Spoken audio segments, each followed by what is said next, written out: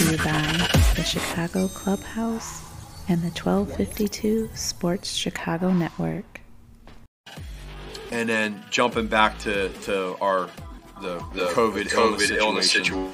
We also have, unfortunately, all three coordinators, Bill Lazor, Sean Desai, and Chris Tabor, will not be here. They're still all they're going to be placed on the COVID list. So just wanted to let you aware of all that on the front end, and they're still going to be heavily involved in the game planning. They'll still be a part of all that, just like I was when I was out via Zoom, and they've been doing that. So we'll have a plan in place, and I'm not going to get into right now we're working through all of that, who's replacing or who's filling in for those three guys.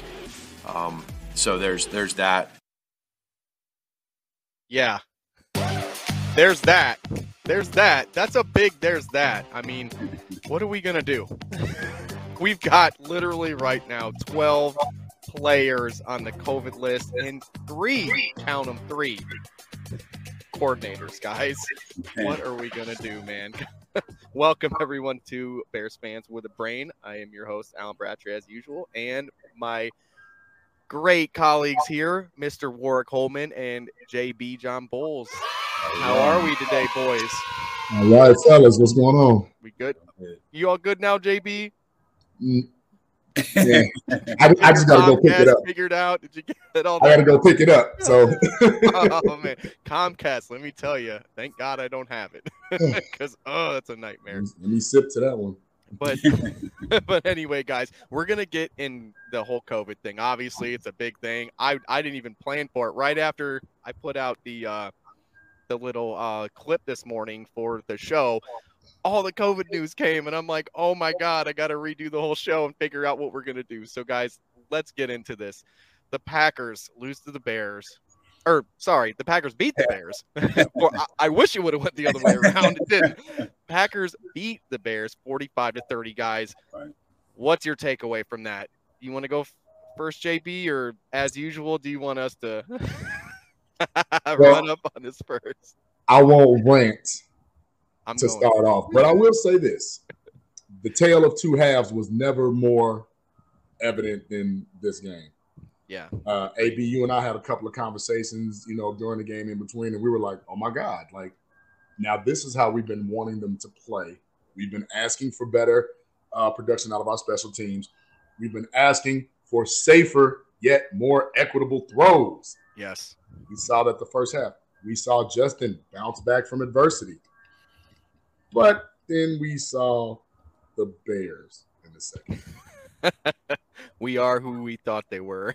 They are who we thought they were. They are who we thought we were. Warwick, what about you? All right, I'm going to be a little more optimistic. You are.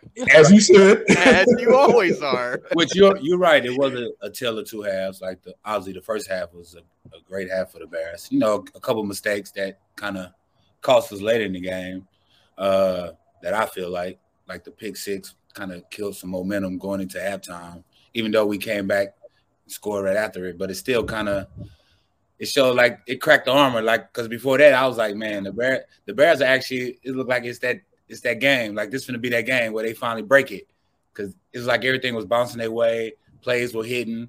Obviously, Justin Fields was playing extremely well the first half, like some mistakes he was making, but the second half is just the Packers it wasn't that the Packers just started playing way better than the Bears. The Packers was still playing the same way. It's just the Bears didn't adjust and keep up the same, like the energy that the Packers had. Because the Packers was playing hard the whole game. The Bears were just playing harder the first half than them, which I said was one of my keys last week, is I just want to see them go out there and compete and play. And they did. So you see that this is what the Bears actually could do.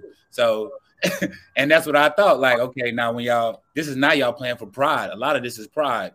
And that's one thing a football player, that's what we strive on. Besides making money, we play the sport and we have pride in what we do in our craft. So that's what you saw the first half was the Bears, the pride kicked in. But after that, I was just like, the second half, it was just like, like they didn't match the Packers' energy. So the Packers started making plays. Devontae Adams started being Devontae Adams. So I just felt like the Bears didn't match in the second half, but I was proud of them the first half, if I could say that. Yeah, I mean, I can kind of say the same thing. They gave their biggest punch in the first half. They swung for the fence. But the problem was that when they needed it in the bottom of the ninth, if I'm using a baseball reference here, they struck out. They had nothing left in the tank. You could see it right away. But the big takeaway for me, guys, was again, and just like you just said, Warwick, no second half adjustments at all. You've got David Montgomery is your bell cow. He's your best offensive player. And the guy came out and had 10 carries for 42 yards. Yes, he did get into the passing game, but you had a lead. Run the ball with him. You know, you had Herbert back there. I think Herbert had one. Justin Fields did run the ball, but it was more on like a scramble base than a design run type thing. I think he had a design run early in the game, but later it was more scrambling, running for his life kind of stuff. You know, it's just the same thing for me. Like the defense since 2019, it's just been the same song and dance. It's just getting older. It's getting more beat up now. They can't beat good teams. It's been a problem. It needs to be addressed. The only bright spots I see on that defense, obviously, guys, we talk about it a lot. It's Jalen Johnson. It's Roquan Smith. Maybe a Kyrus Tonga in there too. I would say Robert Quinn, but in my eyes, Robert Quinn isn't really part of my future. I want to trade him. I want to trade Mac. I want to trade him. I want a fire sale. I want to get as many picks as we can for next year. That'd be my plan, but that's not what they're going to do because the Bears are going to Bears, you know. But the biggest thing I think that really infuriated me, that really got me mad this whole game was this play that I saw from an Allen Robinson on a Justin Fields run. So for the audio fans, I'm actually going to lay it out for you as we play this. So basically what you're seeing here is Justin Fields is scrambling out of the pocket and running with the ball, right? He's running to his left. As you can see when he runs, if you stop right here, you see that blocker out there. That's Allen Robinson on a defender. Watch what he does after this. He just lets him go. So there's a safety that was actually creeping up on the other side, but if he makes a better block on that play, guess what? Justin could get more yards on that. Uninspired football by Allen Robinson. He's supposed to be the leader of this team, guys, and I just can't understand how they can even play him anymore. So this comes to my question. Would you bench an Allen Robinson after this uninspired play? Because, guys, right now he's got 32 catches for 353 yards and a touchdown this late in the season. What do you do with a guy like that? I'm still gonna let him play because obviously we need all the hands on deck. Like I understand what you're saying, that his effort, and we're gonna address that if I was a coach or on the team, and obviously his teammates see it, it's gonna be shown on film. So you don't never want that put on film, like they always say. Like the cliches say, like you don't, because every team watch it. You don't know who you're gonna be employed by. So no, I don't like that play. And just to give him some. Maybe he didn't know that. Oh, you can't be that nice guy on this one, Warwick. That's why I brought the play, because I wanted you specifically to watch this play and try to give me something positive on this, because I don't see any positivity on this at all. I don't. All I see him, I see him on the sidelines kind of dragging down, you know. I know that his answer is probably gonna be like he didn't know Justin Fields was scrambling behind him. He was running the cornerback off on the play. I know. I didn't hear the whistle. I didn't hear the whistle. What are you taught? First day of training camp, you play to the whistle, right, Warwick? Right. But that's the thing I was saying, like with him, especially like Allen Robinson, like you're a leader. Like just your effort is gonna inspire guys like Mooney, who watching you play, who watching how you practice. They watch everything you do, and that's how they become. It's true. Like if it's a guy that's successful, when I come on a team, I'm gonna watch what he do, like how he fit in, how he practice. Especially if I'm a young guy. So that's why I was like, just your attitude and how you kind of reacting to your situation is still kind of negative. Especially now when they need all the players, positive players, and positive things happening in the organization. So that's the only thing I was disappointed with him from the beginning of the season. That's what I say every week. Like I'm just disappointed in your effort that it seemed like you kind of pouting Like you in a pouting phase and you in a grown man game. Like pouting don't work with men. It work with your parents or like with kids. But when you working with grown men, pouting don't work. Go out there, do what you can do. If you're not getting opportunities, then it's gonna show on film. But you go 100% no matter what, and that's the part about Allen Robinson that I'm kind of disappointed in. Agree, 100% agree. JB, it's on you. I'm a piggyback on what you said about the effort, but I'm gonna take it to the next level because you told us, and we're very profound in saying that a lot of times your effort is what keeps you a job, right? Right. So even if he didn't know the play was designed, whatever, at one point he knew that he was not in a receiving capacity, that he was in a blocking capacity because he started to block. Right. What I saw was somebody that just literally wanted to just say, you know what? I've had enough. Yeah. And just let it go because Justin is looking like, dude, if you keep blocking him and maybe even block him out of bounds, I can hit this sideline and take off. All right. So with that lack of effort, and I'm sorry, but the Bears are not really going to get anything much out of Allen Robinson because I feel he's not trying to get hurt anymore for an audition for his next job. So right now, why would he go all out on a block and try to get hurt? You know what I'm saying? Yeah, like right now, actually, JB, I saw just the other day, Pro Football Focus came out and said that he's projected to make $17 million again, just like he's making right now. So that's basically the same thing. It's like we've been saying that all year. He's not a $20 million a year guy. No. Yes, he put up some good numbers, but they were in volume because you had nothing else, right? Right. Yeah, I would like for him to. So if we put on our scout hats, right, and we said, give me the top 10 wide receivers in the NFL right now, we could all name 10 before we get to Allen Robinson, right? I'm pretty comfortable in saying that. Yeah. At this year, definitely. That's just this year. Now, now maybe if you would have looked at it at the beginning of the season, but you've got a lot of guys in front of him right now. Even maybe the guy on his own team. And that's what I was getting at. You're getting outshined by a guy on your own team in his second year. Yes. And you're not showing any, there's no leadership. There's no drive. No. Mooney, Roquan, Jalen Johnson, Justin, and to the utmost degree, Monty. It's like they're the only ones that actually really care anymore. And definitely Quinn. Because Quinn is out there doing his thing. He's playing. But he's making up for last year. so maybe by next year, will he be that guy next year? That's why I would sell high right now. But in fairness for Quinn, though, I would have to say maybe this is the Quinn we were supposed to get last year if he wasn't hurt. Right. Fair enough. But he's also 31, and sure. I could really go down the list of sack leaders, pressure leaders. Not a lot of guys over 30. Right.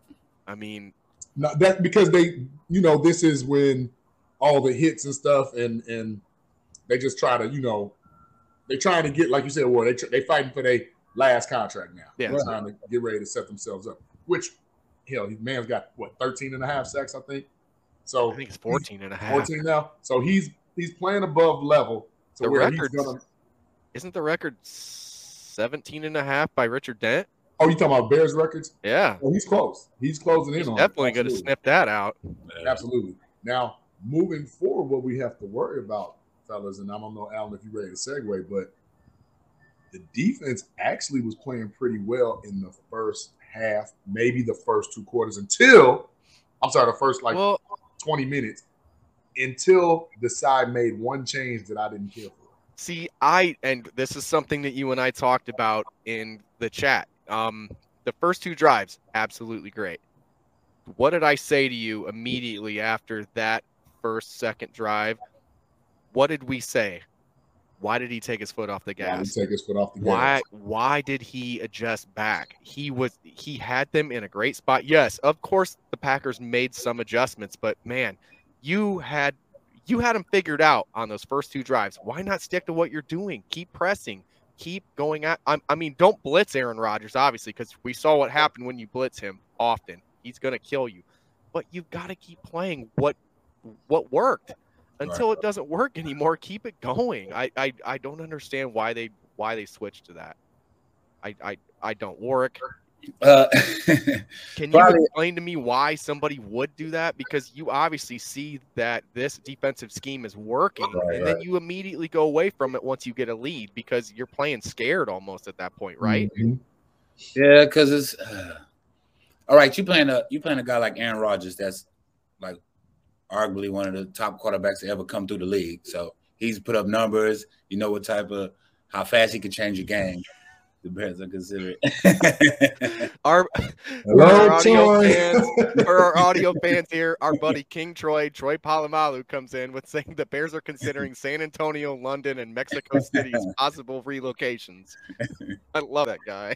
Yeah, it's just that the coordinator probably. I mean, like hindsight is 2020. Like you could always pick things apart. He probably know that they playing Aaron Rodgers. They got a good thing. We have a lead. We playing good.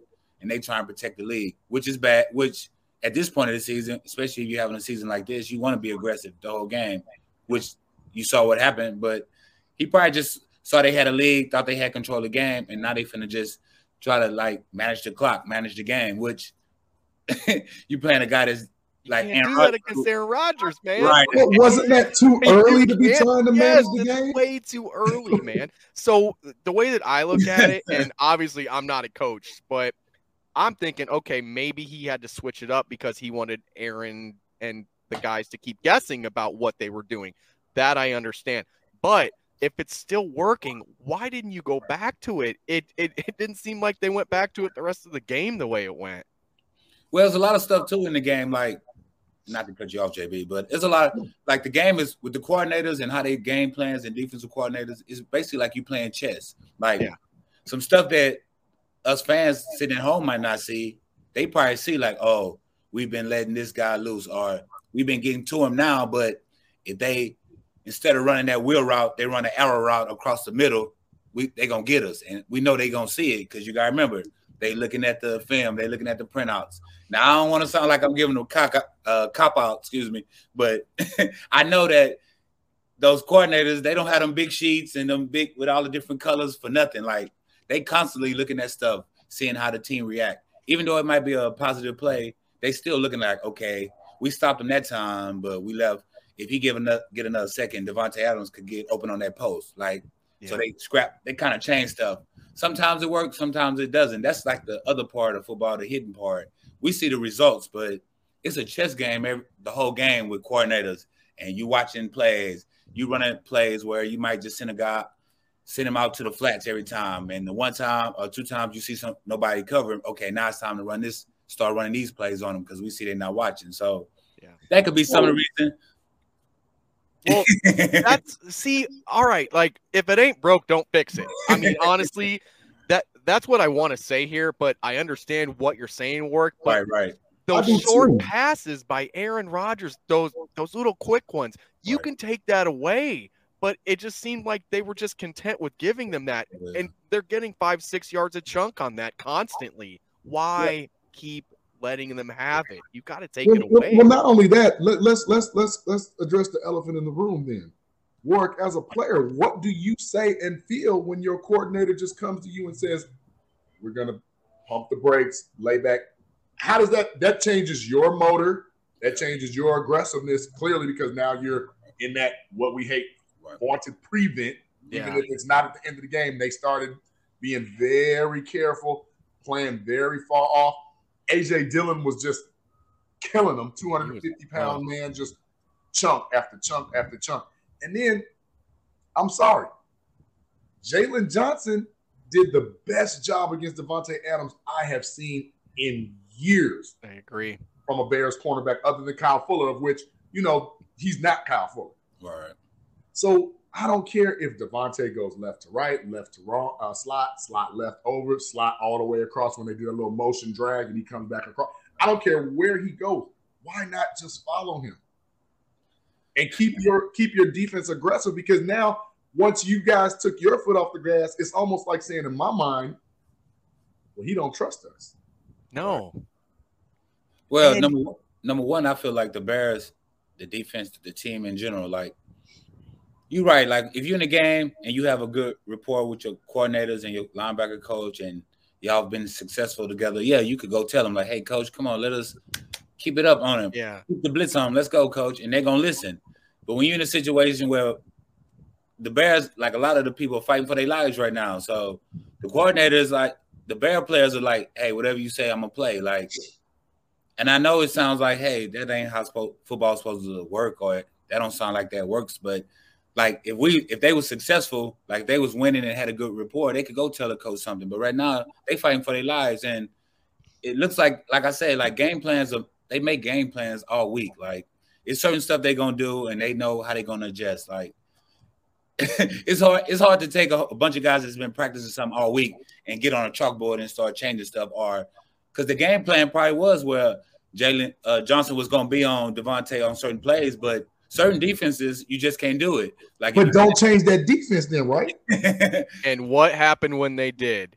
Right. Who got put on Devontae Adams on the outside? It was not Jalen Johnson. A call up. It was a call up. The guy Crawford, number 21. I don't even want to. I wasn't even going to say his name, but Xavier Crawford. My God, like both of those early touchdowns were on him. Now, you had something you said, JB, about the goal line touchdown.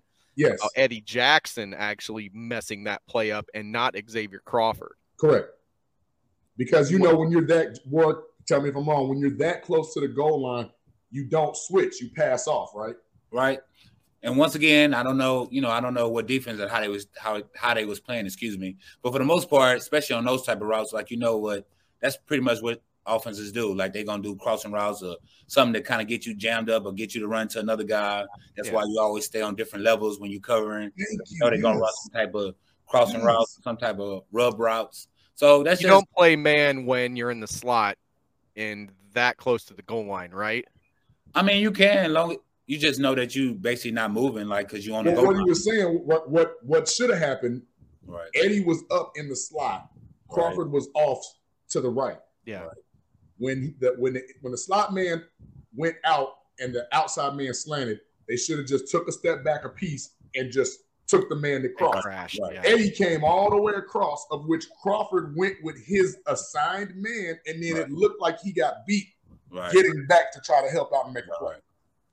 Yeah, I don't know if that was a brain fart, if that was something that Sean Desai needs to call out fundamentally, but I mean, please enlighten us, because what we saw was people are blaming Crawford for that. And that's not what really should have happened. And we don't know because we're watching it on film. Like, I don't know what defense or how they played it all week, or maybe they had a check where, hey, if a certain guy's in the slot, we know what they're going to do, so we're going to change it. I don't know that part, so I don't have a crystal ball to know what defense. But if you're just thinking about just easy ways to play defense, you're going to trade them off because it's easier just letting the guy come to you. Obviously, they could run different routes and like that, but that looks like what it would have been the easiest thing to do. But it's a lot of times, a lot of communication go on, especially a guy that ain't been playing or call up, a guy that's jumping in there and you're on the goal line and the plays happen fast. It could have been something like, hey, switch, and the other guy really didn't get it in time and just click. And all we see is the film. Like, you don't hear the talk or what happened. So that's me playing devil's advocate on something like that, because I know communication happen on the field all the time. So, but it would have been easier. It just makes sense that if they're gonna do them type of routes, to let it go, like pass it off. So when we break down those route concepts, aren't we also supposed to know who we're going against? Because when you have Devontae Adams on the other side, and you have what's his name? Scanlon, Valdez Scantling. Yeah. Then it was Alan Lazard, who's a taller receiver. That's an easier throw with the taller man coming right in front of his face. Right. Like, if anything, I would cut that out first. Right. I'm with you, JB. Like, I understand. Like, it'd be frustrating, but like I said, like, it's that same play is what cost Russell Wilson his second Super Bowl, because Malcolm Brown jumped that same play. It's a lot of times, like in games like that, where the defensive coordinator come in and say, "My bad, fellas, I sold y'all on that one. I made a bad call. We should have swapped that off." Like, because you constantly talking. Hey, if they come out of this, we know what we worked on, but instead of that, let's swap it. Like, that's just adjustment. So I don't know like what defense and how they was playing it all week, or how they said they was gonna play it. Because whatever play they ran, they saw it already. They already practiced against it. So maybe, like I say, you get in the game, guys start talking as loud, they don't hit a check, or a guy get mixed up. It's just human nature. Like, it's going to be mistakes. So I wouldn't say, like, that one play is bad, but I wouldn't say that one play killed the Bears. You know what I'm saying? Like, oh no, I'm not saying it killed the Bears. It was very telling because remember the play before, actually, Eddie made a play back left corner of the end zone and knocked it away on second down. This play happened on third down. No, this play happened on fourth down, didn't it? I think it was fourth down, actually. Like they went for it, fourth and 2. Yeah, got the little quick, yeah. That was a killer. So it's like, it's kind of embarrassing, man. Like, I don't want to say it because, you know, I'm always going to defer to you, brother. You're my brother, and I know you, absolutely. Like, people listen to this man. He knows what he's talking about. That's why he played on Sundays real soon, right? Because the insight that you give us is like, we got a lot of fans that think they know football and they play Madden. No, I can't play defense on Madden for nothing, man. I pick the tackle or the safety and I go at it. Right. But I can see football, right? You know, and just for and I'm gonna tell you another play. The play where Eddie Jackson wiped out Xavier Crawford. Oh my God! Why was he so far off? That's the second time he's done that this year. Like, stop it, Eddie. He's supposed to be a top 5 safety, man. I don't know the defense on that one. There's no defense on that. But now some things I just can't defend. Like, I don't know. Like, I was about to say, how do we defend that? Because clearly that was bracket coverage. Clearly. Now some stuff you just we can't win all the battles. Like, that one is one like, hey, they need to change some technique or change how they align or something. But some stuff is just like, hey, I don't know. Like, I just want to win some of the battles. Right. I don't feel like we did. I just don't like when we do the bad news Bears thing and then somebody's walking in the end zone like, ha. Yeah. You know. I mean, I don't know. It makes me want to puke. I promise you that. I can't stand it. But that is the best I've seen them play personally since the Pittsburgh game. Personally, I can't speak for you guys, but I want them to play a complete game eventually. And I'm not talking about against the Lions. So before anybody come out and talk that bull, I don't want to see a Lions complete game. I want to see a complete game against one of these top tier teams. Really? You know, it's easy to say, well, look at the improvements they had against the Little Sisters of the Poor. Right. Yeah. That's different. That's not the same as putting up numbers. They put up numbers, true enough. But I think that game was pride. Like I say, the Bears actually came out and was like, well, the first half was pride. Right. The first half, they heard all week they had to hear about Aaron Rodgers saying he owned them. Mm-hmm. Like, we're aware of it. Remember the little thing I played from Nagy last week? Yeah, right. So that's what I say. Like, and a lot of stuff is just like, you take bulletin board material, but you don't want to give none out at the same time. So when you hear somebody say something, you listen like, oh, all right, I ain't worried about that. We're gonna play. The other team wants you to hear that and then have something like, oh yeah, we guarantee we're gonna, we guarantee we're gonna win. Wait till I see that guy. So they got some bulletin board material. So they heard it. You can tell how they was fight back. That's the thing. How they were playing the first half that they were playing for a pride, like they was trying to act like think about that, the defense, the offense, and special teams, because that special teams was doing good too the first half. Like, they were getting some great returns. We've been asking for special team. Hey, I'm sorry. I'm gonna start a problem. I already know the problem you're about to start, and I support this problem. I support you on this answer that you're about to give, because I already know what it is. So, Jakeem Grant for that 6th round. Yes, it's sir. Looking real promising. He's getting re-signed. And I'm sorry, brother Cohen.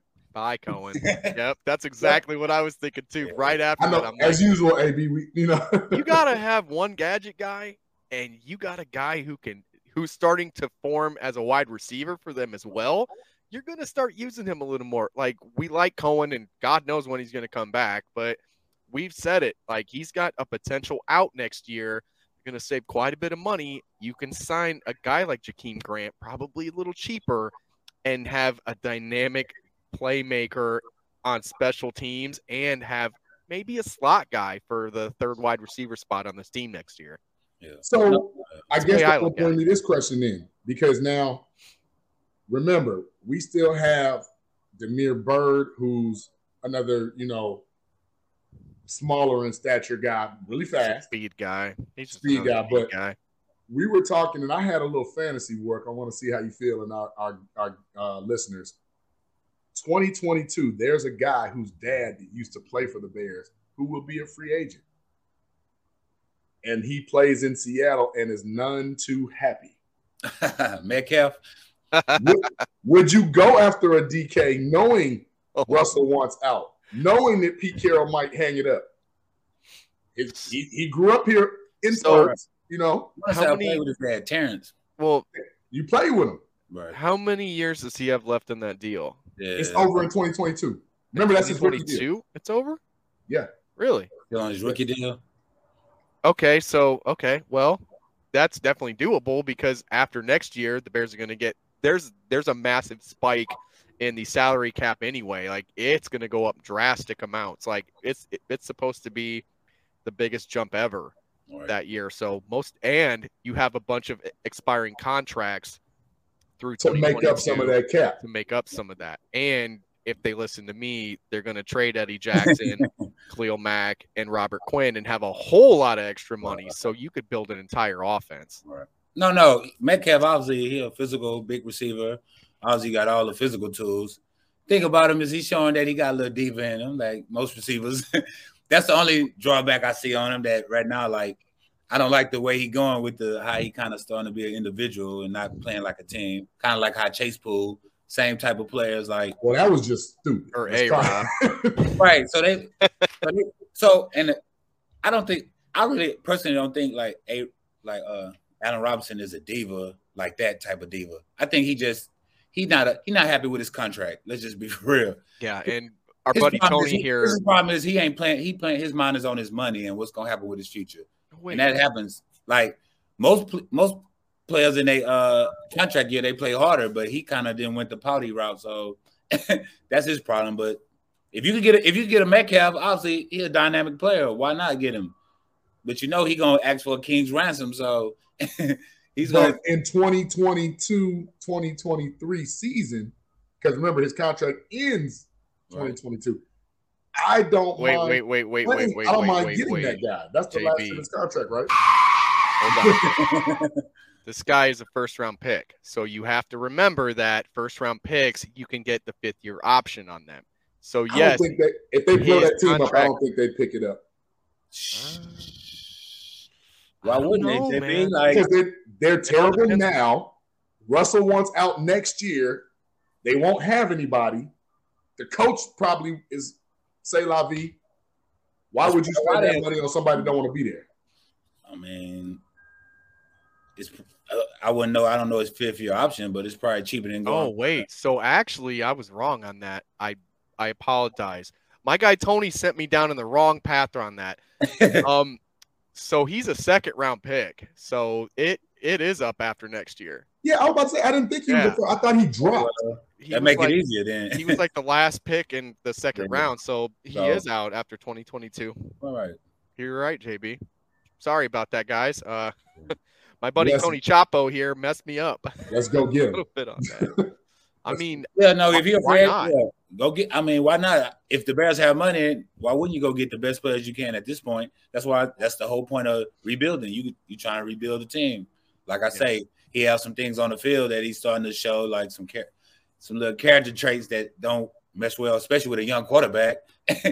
We didn't see the experiment how that works, but as far as physical and what he do on the field, of course I would love that. I'm looking at it like this. I'm looking at Justin in year 3, really, really taking that huge step.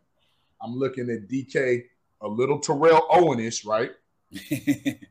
In year 4, going into year 5, maturing a little bit. He's still a young guy. He's what, 22, 23? Like, I think you're right. Yeah. I think it could work out.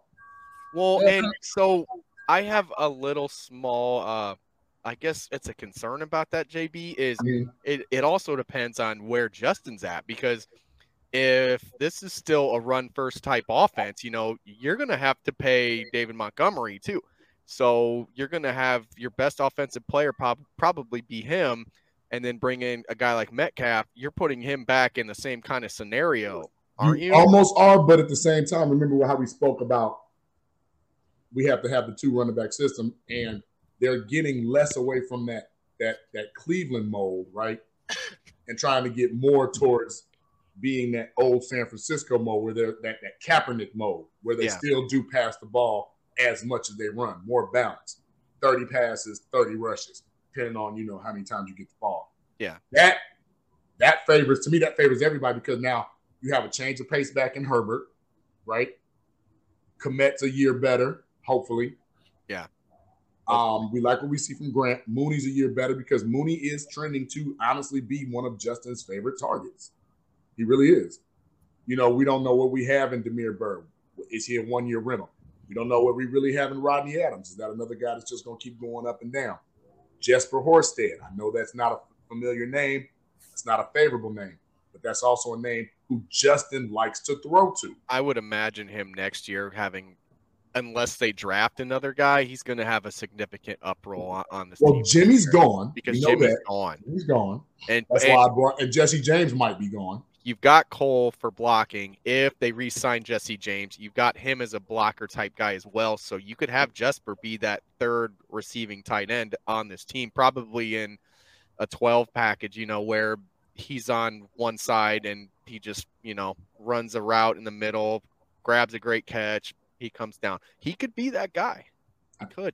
See, you like my vision. And then I actually saw something, and I wish I remembered the exact numbers, but they were actually comparing Komet to some of the other greats, like a Travis Kelce in his second year, and his numbers are actually better, which I wouldn't have thought that at all. But like they had like Kelce, they had a whole bunch of I think Kittle might have been on that list too, but he had better numbers than them. So we shouldn't sit and just and I'm even guilty of this too, of looking at a guy like Cole Komet and just kind of writing him off, because of the drops, because of sometimes he's not able to get open that well. Maybe he grows even more next year. He grows into that body. He grows into his speed a little more, and he turns into, a top 7-8 tight end in the league. I'd be happy with that.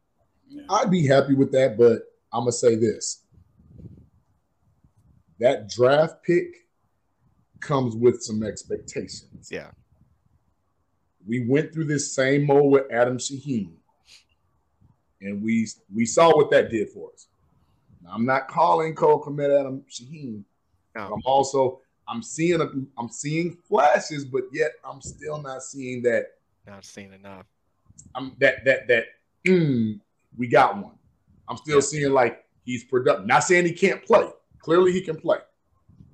But are we looking at him being like that dynamic tight end? Is he Kelce-esque? Is he George Kittle-esque?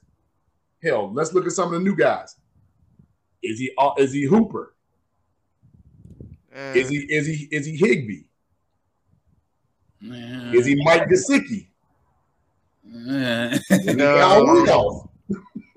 I think he's Cole Komet. That's who I think he is. Yeah. At this point, but you're always trying to compare, right? Okay. A poor man's Kyle Rudolph, maybe because he can block as well. Right. Okay. Maybe he morphs Zach into that. Ertz. No way. No, he's not Zach Ertz. Not even close. A beast. No, he's not Zach Ertz. No, that's not even. But close. if he turns into a Zach Ertz, absolutely. Now we get gold, right? But we're over here comparing hypotheticals on this guy. Exactly, and I was finna say it really depends. In year 2.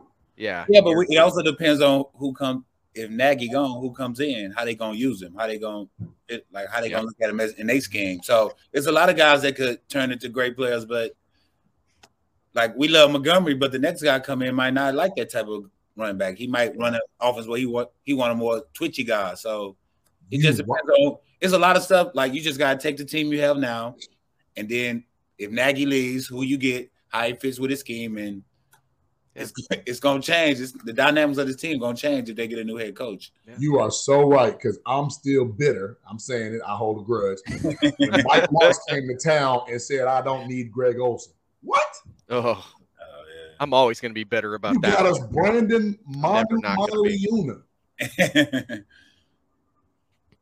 Ray Olsen. Like, that's all we needed to say man. there. You don't have to say anything else but what you said right there, JB. That's enough right there. Period.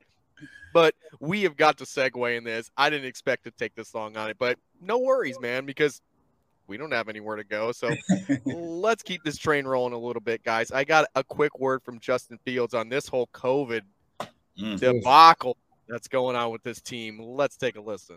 Matt was just talking about how there are a lot of guys here who are sick, whether it's COVID or a non-COVID illness.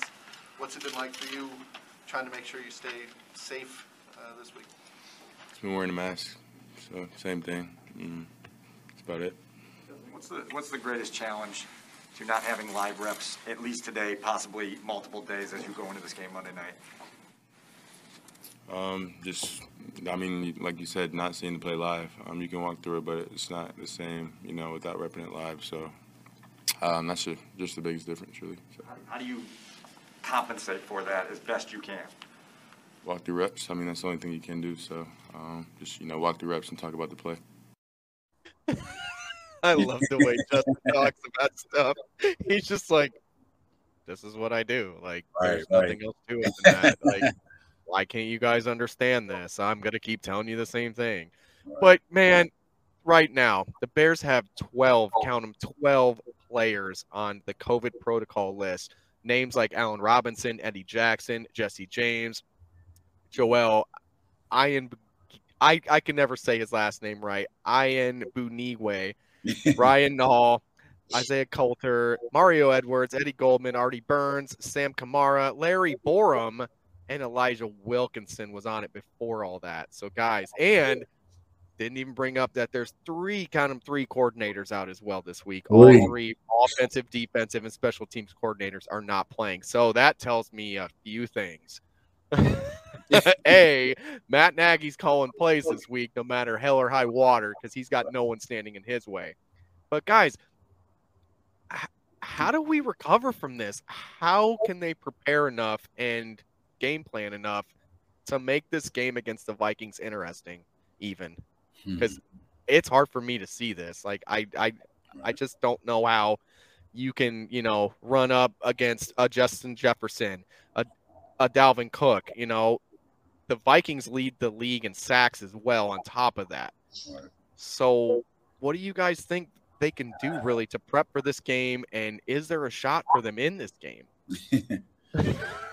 All right. It's always try to be optimistic, Warwick. That's what you are, Mr. Optimism. Yeah, so. I was gonna say this later when we talked about the Vikings, but I was just gonna say, like, this is a scary game because the Bears spend a lot of emotional energy in the first half on this game. Like, they really they played hard, like they wanted to win and to lose in the end, and now you finna go play the Vikings who could easily Dalvin Cook, like you said, Jefferson.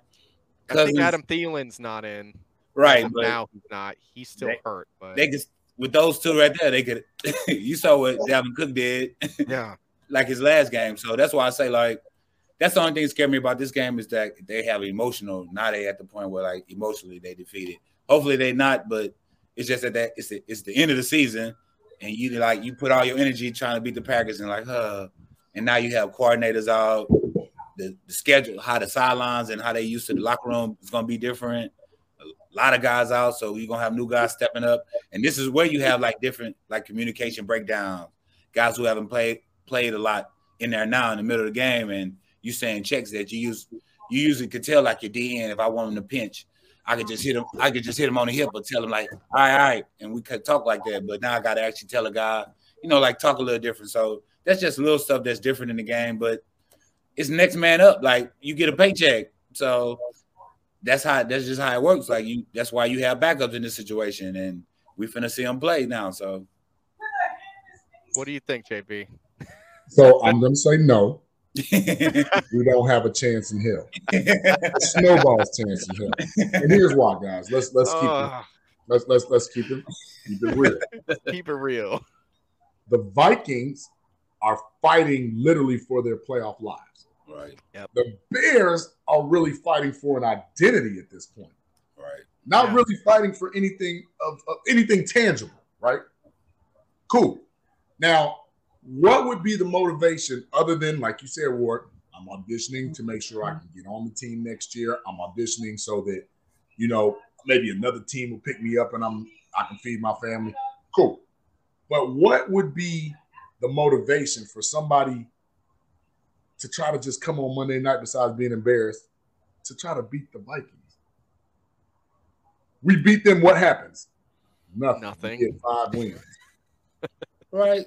We say, oh, well, we beat one team that's decent. Right. Well, you get to say you at least beat one team that's decent. Like, I mean, they're actually 5-1 against them going into this game. Right. I mean, Like, they've matched up well against them. But they're getting better and we're getting worse, it seems like right now.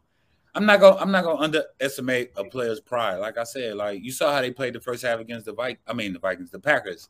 Like, I'm not gonna underestimate that. Like, and guys, if you have I ain't been in the locker room with them guys, but if they playing that hard for the Packers, then they talk, they have pride, like they still fighting, like they just, and now they gonna be even more with people out. So the players that's gonna play gonna have pride to try to win. It's just that the Vikings probably just gonna have a better game plan and a little more talent. Yeah. Like, I hate to say it, but it's just at that point, like, okay, let's just be for real now. Like, the Bears fight hard, but they don't have the right scheme or talent right now that's working. So it's gonna be a hard game for them to win. But I still say they're gonna play hard.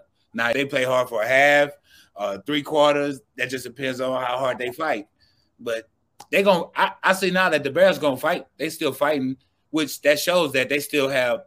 Like, Nagy might not be doing a good job, but the players still respect him because they still playing hard for him. Because they could easily be like, man, shut up. Like, like, we want you out of here. Like, why don't they do that? That's what I want them to do at this point. Because it's a difference. Tell them to shut up and get out. And there's a difference. And I didn't know if he's going to talk about this or if I'm bringing it up about Urban Meyer.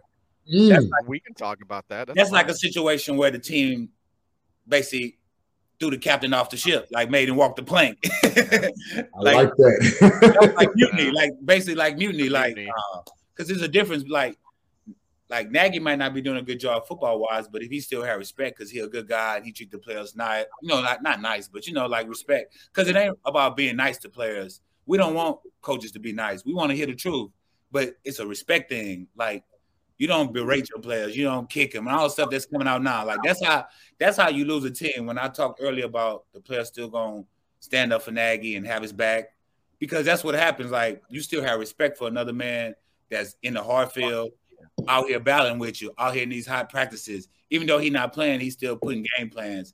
They work is what they doing behind the scenes. They stand up all night working on game plans and breaking down film. So they put in just as much work as us. It's just a different type of work. So yeah. But it got like the Urban Meyer situation. Now, that is where a team give up on you because they didn't lost respect for you as a man, as a person. It don't have nothing to do with football. He lost respect from his players as a person. Like, no, like, it's not how you. I don't care what. You're not gonna do all. You can't like sit in a room with all your coaches and go, "Who in here is a winner?" and then tell everyone to put their hands down. Right. This guy is the guy that he brought them all in.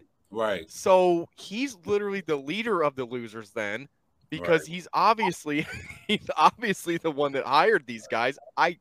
He's lost his mind. That guy has a problem with adversity. You saw it at Ohio State. You've seen it at other places. The guy, when it's going great, it's fine. But as soon as stuff starts getting bad, he's a front runner. He always has been. Yeah, and that's not going to change. It's not. And I actually picked him to be gone after the second season. I was way off. But I don't think anybody thought he'd be gone 13 games in. But so should we do the same with Nagy? Well, we can't this week because we don't have anybody else. Thank you, JB. That's exactly what I was going to get to, because this is a question I had for you guys. I was coming in. I was going to ask you, is this the week that Nagy gets fired? But, with everything that's going on now, it's kind of hard for that to happen. But guys, remember, they can start looking at new head coaches, week, I think it starts 15 or 16 now. So you've got those 2 weeks. And I heard today that they will do those virtually. So you don't have to worry about anybody coming to Hallis Hall. They can keep it more quiet that way as well. So, I mean, would you rather be in the Bears position right now with their head coaching, or would you rather be the Jaguars? I would rather be the Jaguars because the Jaguars fired the coach. They can start the process. They've got an early jump on everything. We don't have that because they refuse to get rid of Nagy unless they're doing it, like behind closed doors. I don't know specifically what the rule entails about if you can, actually look for coaches while you have a coach employed. I don't know if that's the rule or if you have to fire your coach or how that works. However it works, though, they need to have a solid plan going into it. So would you rather be the Jags or would you rather be the Bears? Minus the players on the field. We know that. I mean the situation. Right. Me as a player, like if I was a free agent and I was looking at both of them, I would rather come to the Bears. Even though I know they fired Urban Meyer. Like I say, that sounds dysfunctional, like the whole organization. And when you come into a new team and you're looking at teams, you're looking at stability, which that's what wins in the NFL. A team that know how to draft, run a good team, players. You don't hear too bad things coming out the organization. And I was like, Jacksonville, for the last couple of years, that organization had a lot of problems in Jacksonville, even with like Tom Coughlin and how that was run. So I would be like, the Bears, they're going to get a new coach, but they known for defense. They got great fans. It's a major city. I'm going to look at the Bears and go to a situation where I was like, that just sounds dysfunctional where you letting the coach get away with he didn't have to travel with the team at the game. Like, that's like, come on. Like, some stuff that he got away with already would have me like, wait a minute. Apparently, he basically got fired and he didn't even go back and tell anybody. All of his coordinators that were having meetings, all the game planning, they had no idea what was going on. Right. He didn't even come back to have the decency, for his football team, his coaches, his guys. He didn't have the decency to come back and at least tell them, guys, I'm gone. That's how bad of a person Urban Meyer is. And that's what I say. Like, he lost the respect of his players as a person. Like, yeah. And not like he probably be a great college coach, but it's a different college and pros are different. Like that's like a general or a sergeant in the army and a Boy Scout leader. Like, those are different. Like, coaching college kids is different than when you're talking with grown men who have families and some guys been like I look at Urban Meyer like he was a great college coach, but as in the NFL, I was like, you lucky you got 13 games. You ain't proved nothing in the NFL level. Yeah. Like, NFL is different. Like, and that's another thing about the NFL is in college, guys are still trying to get to the next level. So they still asking for guidance. When you get to the NFL, when you get to the NFL, you messing with professionals where they like, I don't need no more guidance. I know how to do this. I just need, hey, show me the game plan, work on some technique, and that's it. So it's just a different way you handle like NFL players compared to college players, and I just think he never adjusted. Like, he still tried to run it like a college, and that don't work. So then at that point, you have to ask yourself, like Matt Nagy, are they leaders of men? Well, see, I think because Matt, get the grease board. Are they leaders of men? Right. Because you said respect. Right. One gained respect and lost it. Right. The other one, we kind of respect them, but we question what you're doing. Right. No, either one. I personally think the players still respect Matt Nagy. Yeah, they respect, but they're losing faith. Yeah. Yeah, but see, that's not the player's decision. That's a higher pay grade than us. So all I can promise you, Matt Nagy, is I'm gonna play hard for you. I'm gonna respect you as a coach, and you tell me to do this. Or be here at this time, I'm gonna do it as a respect because you're the head coach. Now, if you living up to my expectation, and you're not doing this right, you know what I'm saying? Like, that's the upper people decision. All I'm gonna do is I'm gonna play hard for myself and for you, and that's I think that coaches and players, that's the relationship they have. Like, just respect me when we on this field. So I think he still had a player's respect. They also, you don't hear nobody talking bad or like things he do that's bad. Like, we may criticize him on play calling, but player, we don't look. They say he's a really good guy, but again, that good guy does not win football games. Right, and that's like I said, that's not a personal thing. That's like, hey, that's just like a player come to the team and I don't fit, and I move on in 1 year. the guys on the team are gonna be like, hey, he was a cool guy, nice guy. He just didn't fit with our scheme. So good luck.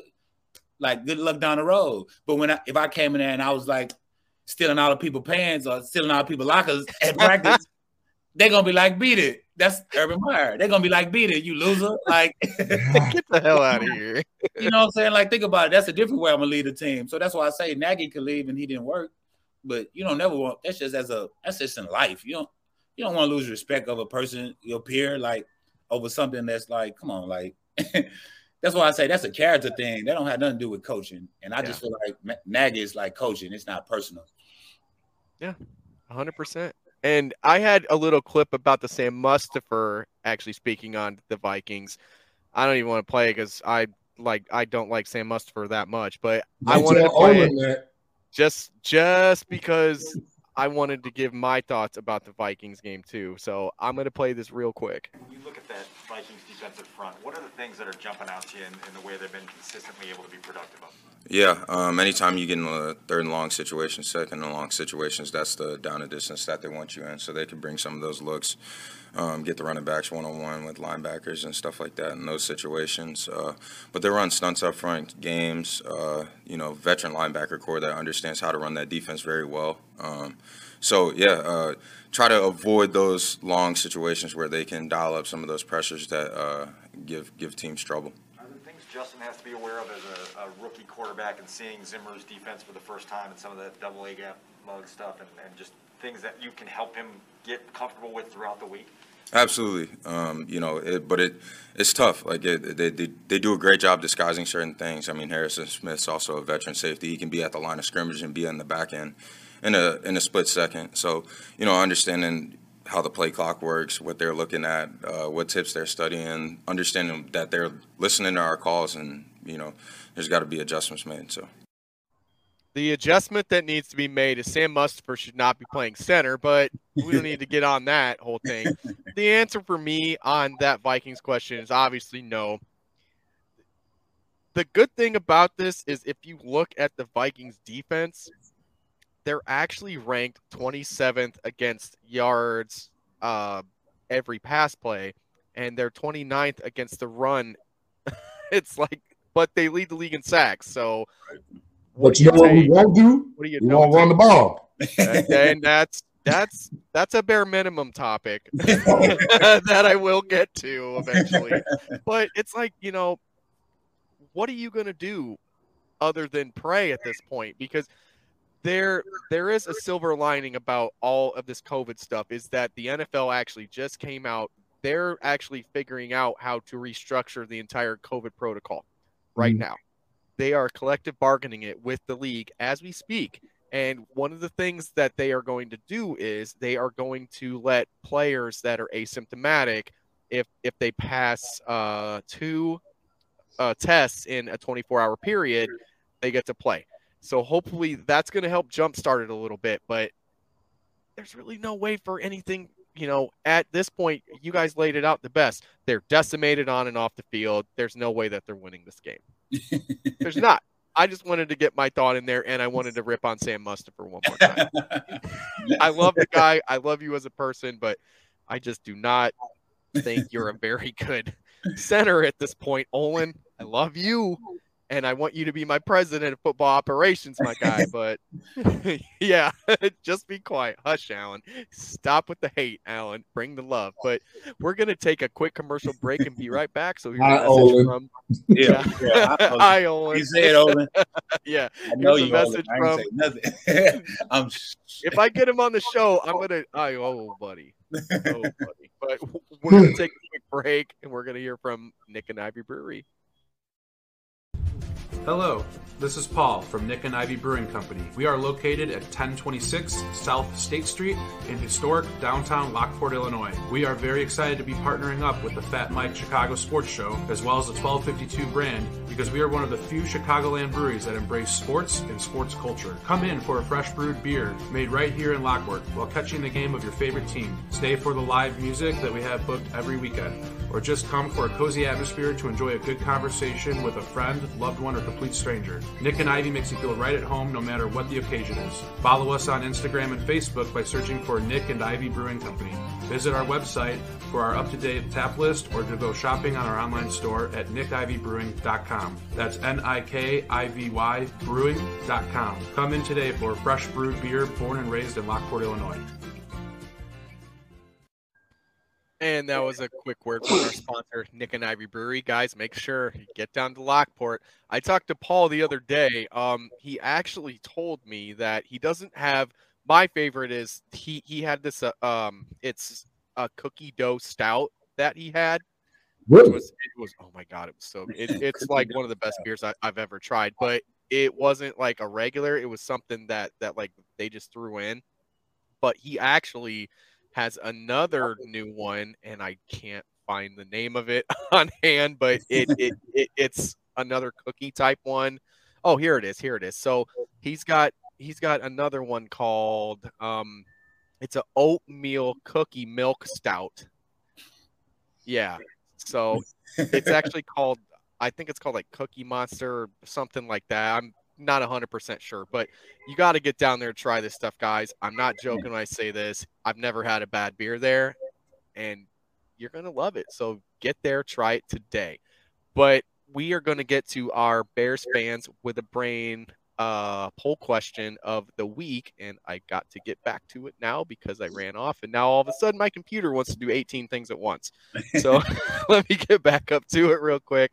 So the Bear fans with a brain question of the week is, and it's funny that we brought up Olin Cruz because this question kind of relates to Olin Cruz. With the news that Mr. Ted Phillips is looking to maybe step down, do you think the Bears finally get a president of football operations in the building, guys? What do you think? Yay or nay? Because we've had kind of a mixture on this poll question. We've had some people going, well, it's the Bears. They won't do it. And then there's other people saying they've been lobbying for so much change that it is going to happen. So do you think it will happen first and foremost? And if you've got to give me one candidate besides Ryan Pace, because we all know that Ryan Pace is probably getting this job, can you name me one guy that you think might work for this position? Well, I'm going to say I think they will do it, and I hope they do it.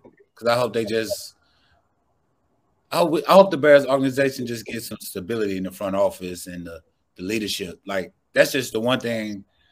That's like the team – like I just feel like all teams, the front office, and if they have a vision and leadership, it trickles down to the players and who they pick and who they put in the locker room and what coaches they pick. So I hope they do. I hope they do, like, go that route where – you have a bunch of smart football guys, brains in the building, working on building a great team. If I had a candidate, I don't really know a candidate. I saw a rumor where they was talking about the GM that used to be with the Texans, Rick Smith. What? Dang you! Yes. Oh my God, you just ruined it. Oh, you ruined it for me. That was one of the guys I have. I have some other guys too, right. But. Which, you know, I'm in Houston, and I actually watched how he worked. I think he came from, like, Denver.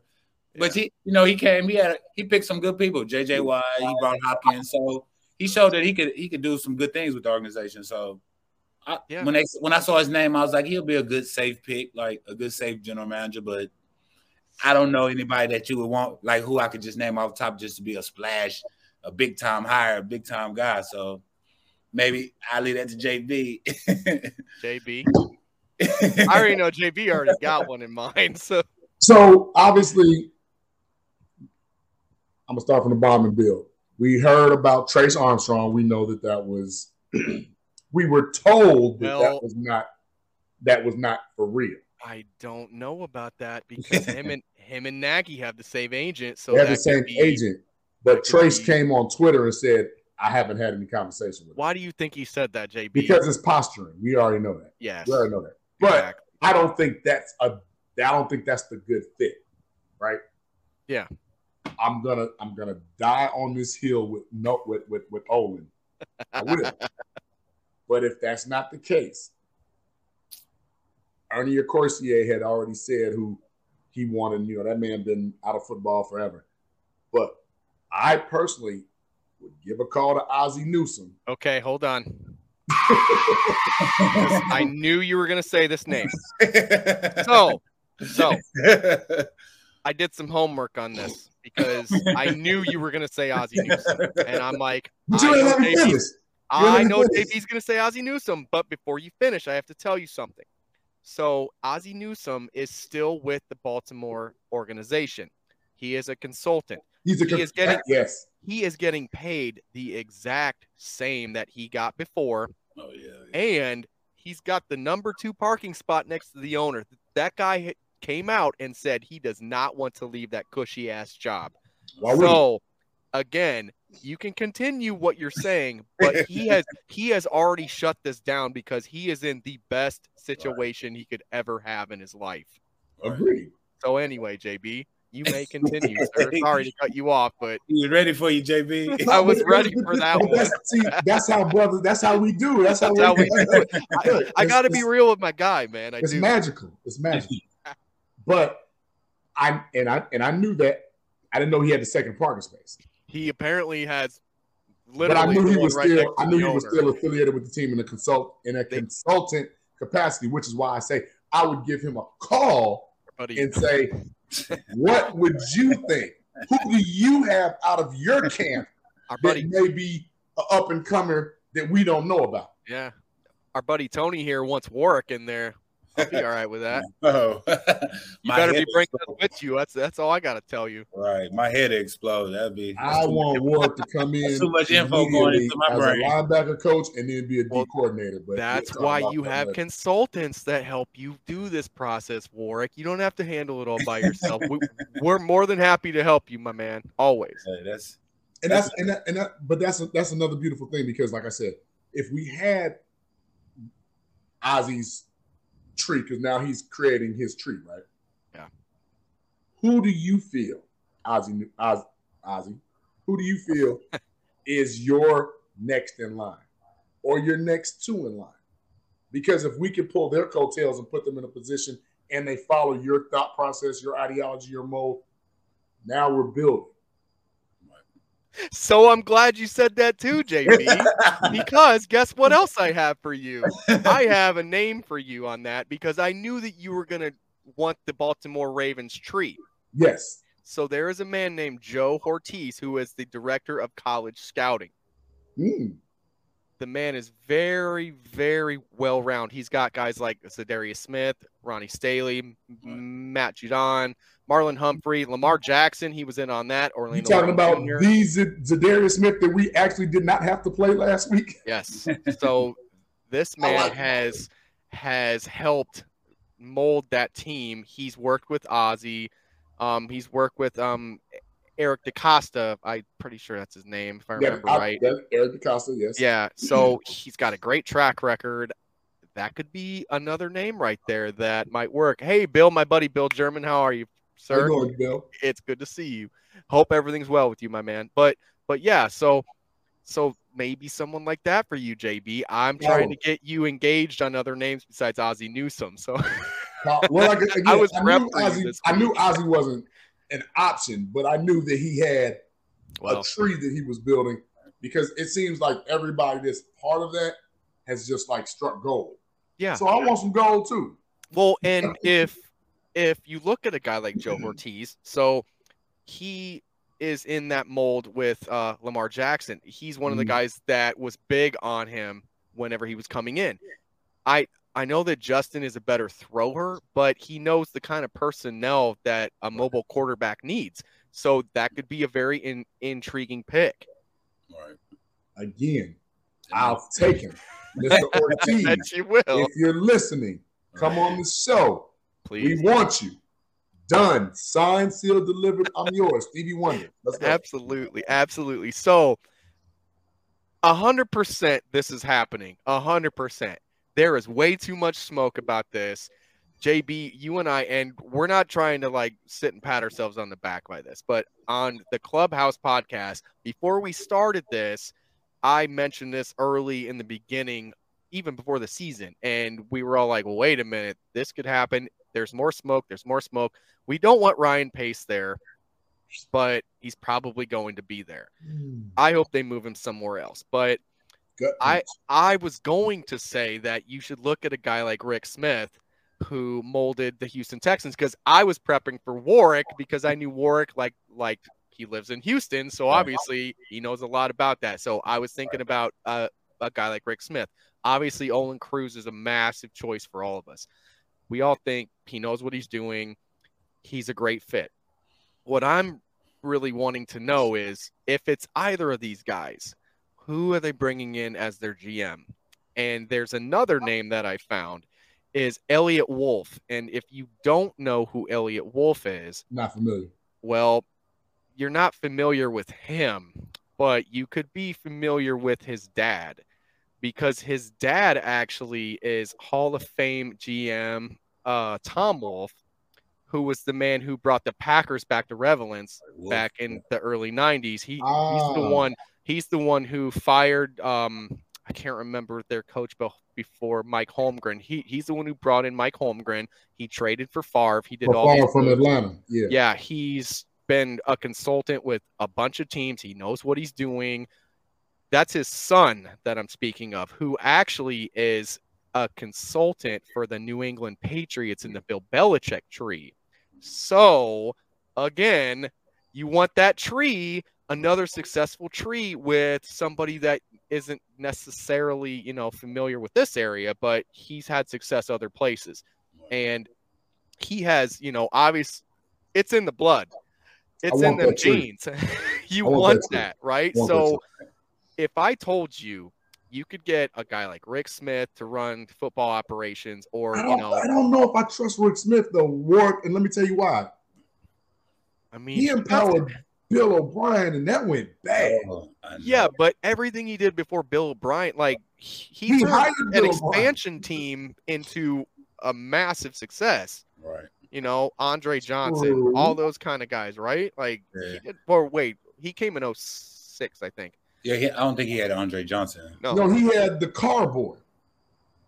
He had Hopkins and Watt and those other guys. I think he won. What you talking about, David Carr?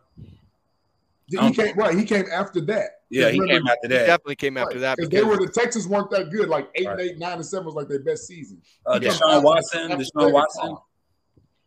Yeah.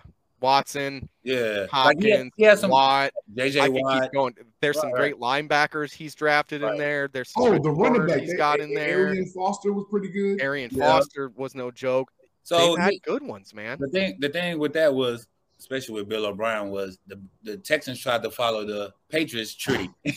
That's why when y'all was saying follow the trees, I was like, oh, wait a minute, because sometimes you try to follow a tree and you ain't. Like, we won the Patriots. We didn't have a Tom Brady to follow that tree. Well, so that's kind of why I bring up Elliot Wolf in here, because if you get Elliot Wolf, I mean, I don't know how old Tom Wolf is. I'm actually going to look that up because I have no clue how old he is. Go on and look that up, because I'm going to tell you what. If you can get Tom Wolf just to help him as like a consultant. Right. That'll help. Why not? Yeah, I mean, like I said, you want all the great football minds you can have in a building, but it's just what position. And this is a big hire. This is not just you're not gonna just throw out like a guy like, and not just to say nothing with Olin Cruz, but they're gonna be like, what experience he has. This is like a top notch job. Like you had a top of a team, so they're gonna want somebody that showed that he could do it before. So that's why it's like. But that's where I think they go wrong, because they look for business type people. Instead of football type people, because a football person has a different mindset. Right. Let whoever run the finances and do whatever they need to do. That's fine. I wrote down it as Tom Wolf. It's not Tom Wolf. My freaking my tablet actually changed it. It's actually Ron Wolf, not Tom Wolf. I apologize. My tablet for some reason changed the name that I jotted down. But still. Either way, and he's 82, so that's probably not happening. Yeah. Well, and again, we're talking about him consulting his son. He could call his dad, be like, "Hey, Dad, what do you think?" And he's with the New England Patriots hierarchy. He knows how Bill Belichick runs things. He can kind of mold that. It's not a Bill Belichick disciple that's actually coming to coach. It's one that's coming to GM. But my fear is that if you get him, who's the offensive coordinator for the Patriots? I don't want Josh McDaniels as my head Josh coach. McDaniels might end up being that pick if it's him. And that's the only thing that scares me about him is that if we go that route, you're probably going to get Josh McDaniels as your head coach. But there's a lot of people that think that is a good hire because he might have learned his lesson. The second time around might be better. Do you think that a lot of Patriots fans were going, well, I don't want Bill Belichick. He didn't do very good with the Jets, or he didn't do that good when he was in Cleveland or whatever like that. So may I? Maybe second time's better, right? Yeah. You always may, sir. So some of our fans out there, Mario Williams, DN, I remember him. Yeah. Yeah. Super Mario. All right, Tony. Hey, Mom. Yeah. Probably more like Javon Clowney too. Absolutely. Yeah, Mario Williams, Clowney, and Watt. We'll talk about that later. Yeah, Mario. But so here's my thing, and we just talked about Trace Armstrong. How you doing, Howard? We'll get back to that in one second, Howard, and we will explain that to you in a minute. The thing that I'm leery and concerned about, right? So we just are willing, some of the fans are willing to say, oh, yeah, give Josh McDaniels another chance. He's a Bill Belichick disciple, blah, blah, blah. But those same people are naysayers against Todd Bowles. They're naysayers against Leslie Frazier. And I told them, I said, look, before you all say anything that you really don't really know, you're just looking at whatever. Yeah. Anytime Todd Bowles goes 10-6 with Ryan Fitzmagic and that horrible, porous Jets team, that's something to be praised. Anytime Leslie Frazier, granted he had Adrian Peterson, his quarterback was Christian Ponder. Do y'all remember Christian Ponder? I do. You don't want to remember Christian Ponder, fans. I remember him in college. But... I remember. Oh, yeah. FSU, anybody? Bueller. So my point is that kind of means this guy can coach. So am I saying he's Bill Belichick? No. But Bill Belichick's best season in Cleveland was 11-5. They're not too dissimilar, all three of them. So sometimes a second chance can put you over. It can put you in a better situation. I remember when Pete Carroll was coaching before he was at USC. A lot of people don't remember this. He was coaching the Patriots. I wasn't afraid. Ward, you wasn't afraid of the Patriots when Pete Carroll was coaching them, was you? 95, 96, Drew Bledsoe. I don't think. Yeah, they didn't really do like Pete Carroll didn't really do know with the Patriots, right? They was all right. Yeah, it was all right. Yeah, most people before Seattle remember Pete Carroll as being, oh, he's a college coach. He can't even look what he did. Yeah. He was an NFL coach before he was right. He was just like average NFL. But he went there and he molded himself and he got better and better and better. And then he came back. But that's what I'm saying. Like a lot of people are kind of, excuse my language, pissing on these next tenured coaches that would have their second try. And I'm like, the greatest coach ever wasn't that good his first time around. No. We have to take that into consideration, guys. We have to. If Ted Phillips is stepping down, who they hire in that position is going to say a lot. It's going to kind of show the direction. So, I mean, that's like as the world turns when it comes to that type of stuff because it's got to work in, it's got to work in segments. Like we got to see what direction they want to go, and you'll know real quick. So, yeah. So we'll get back to Trace Armstrong just for a second. The way that I feel about Trace Armstrong and the way that he came out and said that there was no truth to that, I don't necessarily believe that because Matt Nagy has the exact same agent as he does, and that could be some kind of weird tampering thing. I don't know how that rule works, but that's not a good look for him whenever they're both represented by the same guy. So shame on the Bears for not knowing that. His agent could have came out and been like, you need to knock that down right now. It doesn't mean that they can't come back later and go, oh, yeah, that was a great idea. So after we fired Matt Nagy, we went and we spoke to him. They can just use word salad as they do. They're politicians. We all know that. Spin doctor.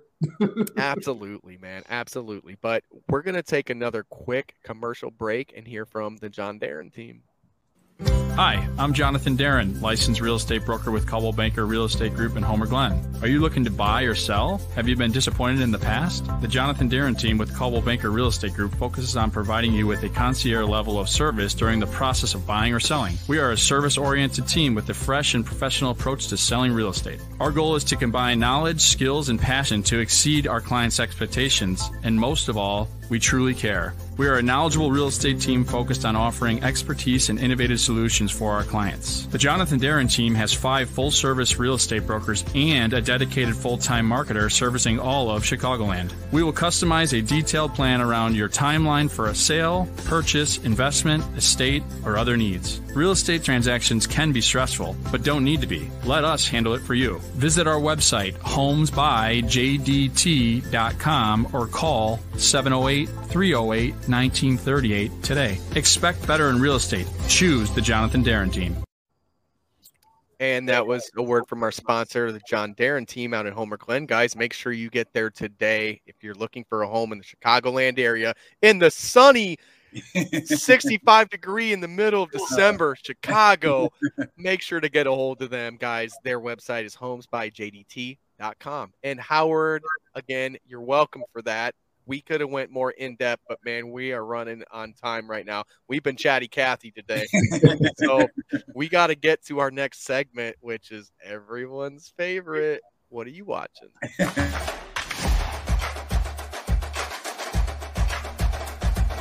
This is What Are You Watching? Brought to you by the Chicago Clubhouse and the 1252 Sports Chicago Network.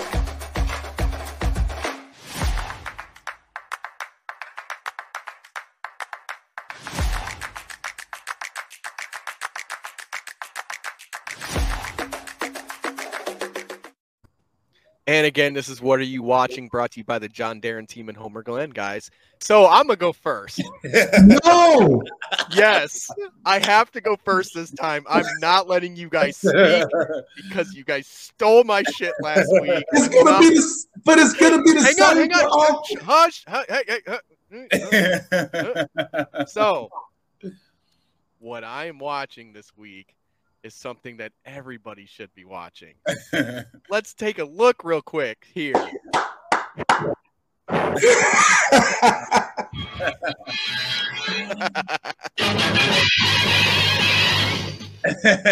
Yes. Spider-Man. Yes. Spider-Man spins a web any size. Can't you see? Just like guys, look out. Here comes the Spider-Man. If you're living under a rock, you don't know that Spider-Man is out, and I am going tomorrow. I was going to go today, but obviously we had the podcast. Right. I cannot wait. I got a 6:30 showing tomorrow. I ordered the popcorn. I got it ready. I'm ready to roll, guys. Spider-Man. Let's go. Let's get it. I'm excited about this. Do I even have to ask you guys? I mean, everyone's watching Spider-Man. Right. I wasn't gonna use Spider-Man this week because I feel like I've been talking about it for like 2 weeks. We have, but that's why. Wait, are you going? Yes, I'm going. Wait, tomorrow? Chris Edgerton just watched it, Chris. What? I'm ignoring you the rest. I was gonna say, if you give me a spoiler, I will hunt you down like a rabid dog. Pump the brakes, AB. Pump the brakes. All right, yeah, I'm going to watch it, but I'm going to watch it this weekend. Like, I bought the tickets, but, it was a mad rush. Like, I thought I had time, and then when I tried to go, and it was like people buying tickets. So I'm watching this weekend, but not today. I literally thought a week in advance would be enough. I was wrong. But I wasn't going to say that this week. This week I was going to say what I was watching which was a lot of, like, drama. Not drama, but it was just, like, good watching. Like, it's become real interesting now is I see A&M was the early signing day. The early signing day and all the drama around that is what I was watching. We got to talk about that. Because primetime just changed the game. Didn't it? Hey, primetime got the second overall high school the number 2 guy in the country. And he might be the number 1 guy, actually. Well, some people have him as 1. Some Okay. people have him as 2. It just depends on who's bored. But HBCU. Right. That's He's what I was changing going to the say. game right now. I was gonna say, like, watching how the evolution of college football is starting to become like basically amateur football. I love like it. Because getting paid, coaches moving money, the contracts, $100 million college coaches, players getting NIL. Yeah, they're getting 6 figures. Some people, and the way like the transfer protocol, like if you don't like an area, you can move, and now it's going to the highest bidder. Chris like Edgerton, it's never good to be a Michigan Wolverine. Stop yourself now. So just to say, A&M #1 recruiting class, like they did. That was huge. That was huge. A lot of guys, and just seeing like how it's just changing now, like how to Alabama's pissed at you. Yeah, and Georgia. You guys got like, And what was Georgia. it, the best safety, or was it the best? We got like the best D lineman. We got like. I'm about to say, I know you had the top D lineman, right? Yeah. We got like a couple top D linemen, like a top receiver. I think it was Alabama got the best safety. Like I was trying to pay took like attention. a good corner. We took like a great corner from like Georgia. Well, like, you know what that is, right? That's the Patrick Mahomes effect. That's all that is the Patrick Mahomes effect. People see what he did there, and it got sexy, man. Texas A&M got sexy after Patrick Mahomes. That's Texas Tech. Oh, my bad. Yeah. No, you all right. My bad. No, what's sexy? Yeah, A&M is, yeah. What's sexy with A&M is we got Jimbo Fisher now. That was a great recruiter. Jimbo's your coach. We got like Jimbo Fisher, so he's a great recruiter. But no, you okay? Like, yeah. He got a lot of them Florida State boys, didn't he? Say it again. He got a lot of them Florida State boys, didn't he? Yeah, I mean, he went over. He got like some Florida. We got like a top guy to like New Jersey. Man, the money A&M gave out for this recruiting cycle is serious, Chris Edgerton. But yeah, that's what I was watching. That's what I was watching too, because there's a lot of teams like actually was mad. Like Dabo Swinney, I saw when he came out was talking about it because he wasn't at the top now. Like, and with Deion getting that top guy, like a lot of teams was really like Florida State. They had pictures like people burning like they Deion jerseys and they memorabilia from Deion. Like they was mad that he took that guy. So I was just like, man, these are high school kids now that haven't played college football, and like people are actually like burning jerseys and sending hate mail over high school kids recruiting now just to see how it didn't change. So that's what I was watching this week. It's going to get better too, man. Like the more and more this goes, the more and more I love it, and the more and more it's going to push people away. And this is an NFL show, guys, but there's going to be a lot of people that start gravitating more towards college football. I've been one of them. As you realize, I'm not the best with college because I just messed up Patrick Mahomes' school. But in saying that, like, it's exciting to watch now, and it's just growing and growing. And I'm glad these players are finally getting their due, and their voices are being heard in the correct way. And they're doing it right, man. They are. It absolutely is. And work, again, taking you down memory lane. We knew what you did, number 43, if I'm not mistaken. 43. Right. 43. Yeah. Leland McElroy, 34, 37, something like that. 34. Yeah. Johnny Manziel.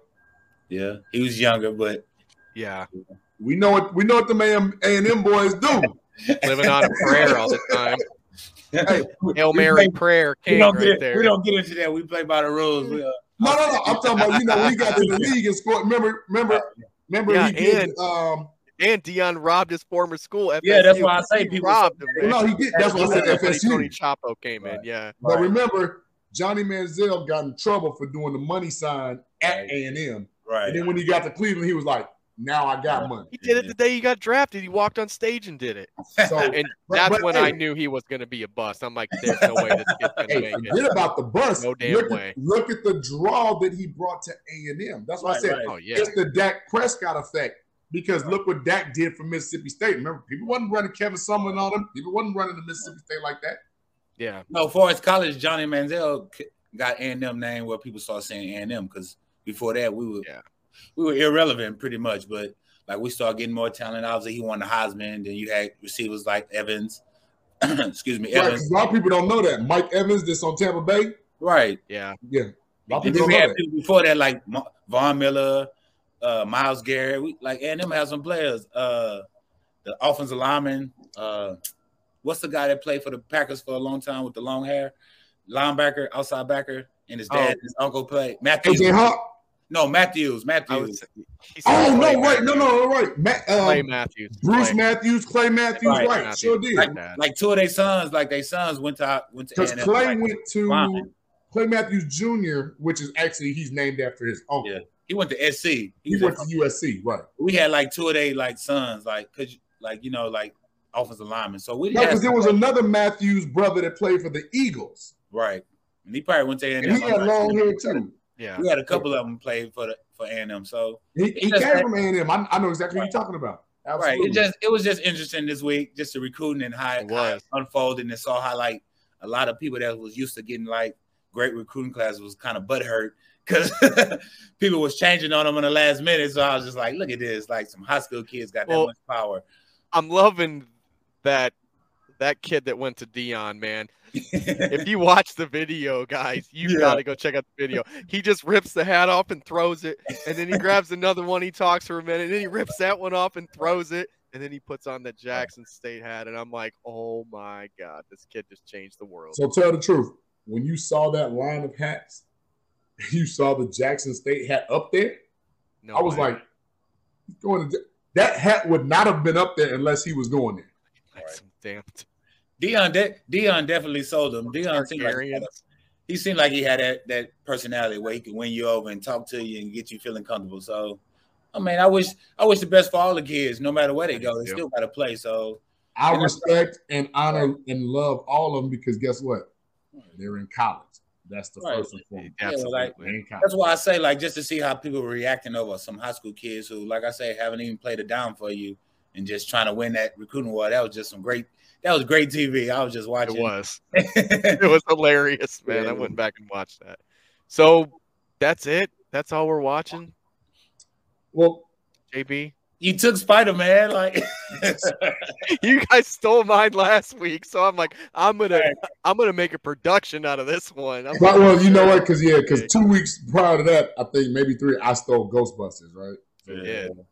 And then Warwick stole The Witcher from me, which is actually also coming out tonight at midnight, I believe. Hold on. The new season. So you said, what are I watching? So, of course, I'm watching Texas A&M basketball. Yes. Okay. On my computer because my cable provider is a shout out to Comcast. No. but I also started watching The Witcher because of you. Good. And Chris Edgerton did too, apparently, because he just chimed in saying it. So I got that Game of Thrones type of feel that Lord of the Rings ish. You know, I got that, of which I'm cool with. It's a little more like it's a little more magical type stuff than it is on that. When he said the word mutant, I was like, really? In the 1400s, you had the word mutant? Okay, cool. But I was on it. So that's what I'm watching. I'm watching The Witcher. I'm watching Spider-Man. Of course, you're watching Spider-Man. Anyone in the world who isn't watching Spider-Man's living under a rock.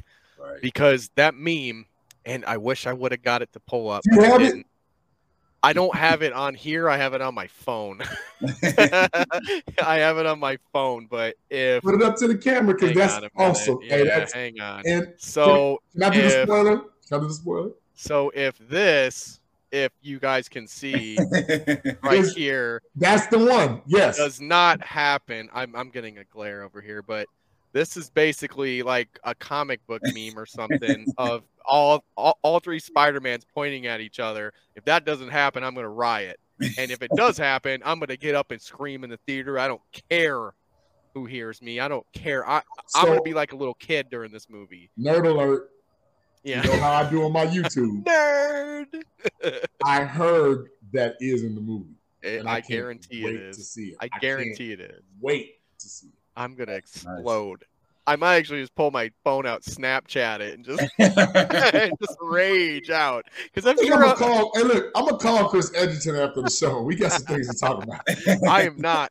I don't like getting spoiled on that kind of stuff. So there's no way I'm doing it, man. No I can't way. help it. But yeah, guys, make sure that you go check that out. It's gonna be amazing. I can't wait. Oh my God. But now, amazing. We're going to take one more quick commercial break, and we'll be right back. Here's a word from our sponsor, Morris Beer.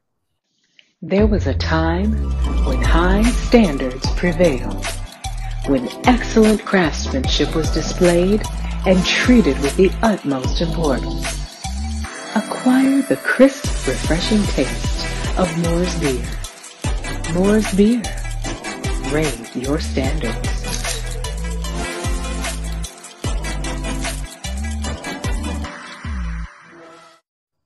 And that's a quick word from our sponsor, Moore's Beer, guys. Raise your standards. Make sure you get out in your Chicagoland area today and get some. If you don't know where it's at, you can go to mooresbeer.com and find your nearest local location. Raise your standards, guys, and it is now time. And it's going to be a depressing one, but it's time for the bare minimum.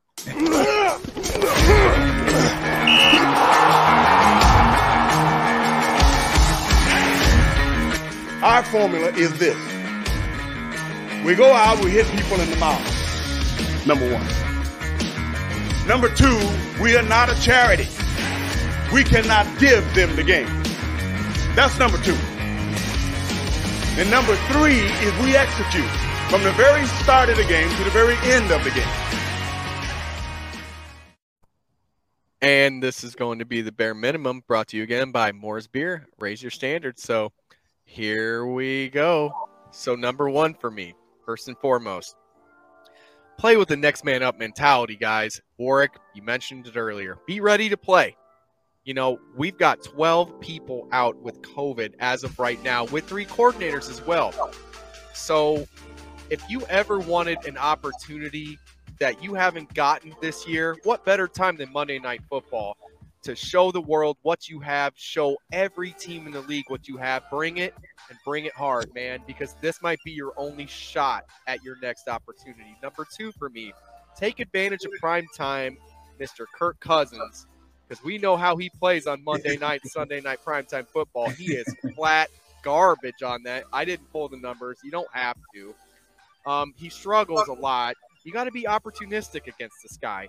You bring some pressure, make him uncomfortable, and show everybody who primetime Mr. Kirk Cousins is, because he's not that good. Number three, I'm going to say it a million times, probably every week. Run the damn ball. Please run the ball. As I said earlier, the Vikings lead the league in sacks. Yes, so how do you avoid sacks? You run the ball. They are 29th against the run and 27th against the pass per play. You obviously have to throw the ball, yes, but run the ball. Use David Montgomery. Get more than 10 carries a game with your bell cow, guys.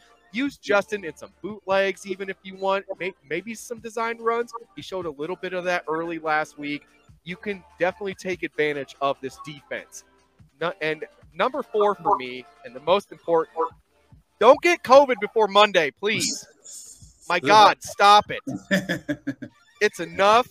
Please, whatever all these new protocols are going to be, they're going to be heavier. Every team in the league's having problems now. Be careful. Be smart. And do not get COVID. I know that's a funny one to say, but I have to say it. And that's my bare minimum. The COVID thing. It just, ugh. Oy vey, guys. Oy vey. Yeah, please, mask up. Mask up and be smart. Just like Justin said in the interview earlier, make sure that you're put your wearing mask a mask. on. It's easy. Just do it. I'm not preaching about all that other crap. I'm just saying, if you want to play football, follow the rules. That's first and foremost, and that's all I need to say about that. So, who wants to go next? Anyone? Bueller? All right. All you. So, last week I said I wanted to see the Bears show some effort. Maybe, I don't know, maybe they listening to the podcast, because I was watching the first half like, did they listen to what I said? They listened to us. So I'm gonna keep that same energy. First of all, I want them to keep playing. Keep that. Play with pride. Play like y'all still have something to play for. Like, don't ever give up on the season. Keep playing. Obviously, I want them to do it for a whole game, not just one half. Yes. Right. But I also want to see two things that I'm interested in this game. Because obviously, I want the Bears to win. I want to play hard. But the two things I want to see is, number one, on offense. I want to see how Justin Fields, like, how does he adjust from the game with the Packers? Because I feel like he made a couple like bad throws, a couple little mistakes, like the pick six, kind of like the. I want to see how he adjusts and like how does he take a game like that and how does he respond? Like how does he fight back? That'll tell me a lot.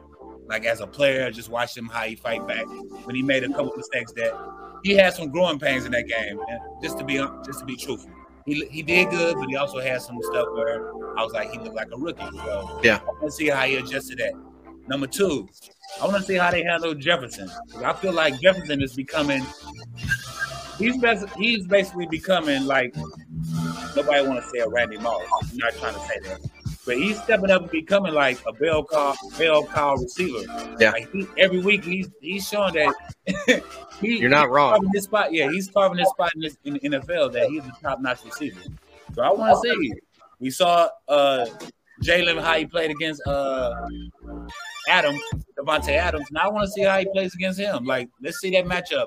I'm intrigued to see that how aggressive they're gonna be on Jefferson. Because like you said, Kirk Cousins don't play well on Monday night. So obviously they're gonna have a chance to get the ball. So how they handle Jefferson is important, and how Justin Fields is gonna respond from having a game where he made a couple mistakes that, like rookie mistakes, and see how he correct that. Those are my bare minimums that I want to see in the game. JB, all you, my brother. So I'm gonna shut down the show, right? That's what I'm hoping. So my bare minimums go as such. We watched a New England Patriot game against the Buffalo Bills where there were 43 rushes, 3 passes. Yeah. Now, I'm not saying go that crazy and do that. Run the ball and run the ball often. There's only 32 teams in the league. This team is ranked 29th. That's third from the bottom. I'm sorry for those that don't understand. Run the damn ball, AB. Please. 2. Like, again, what Warwick said.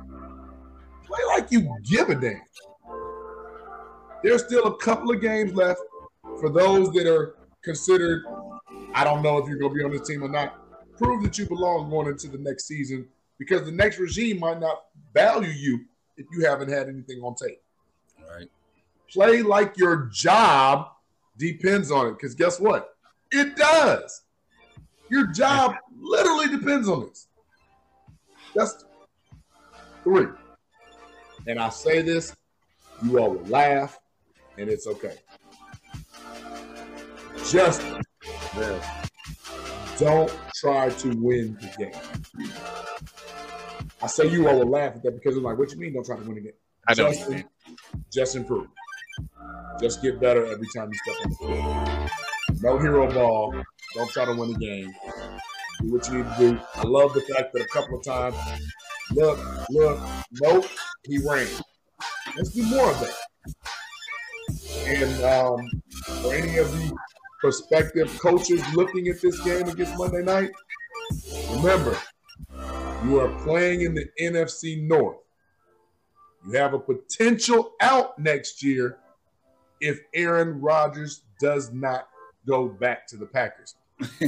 Come to the Bears.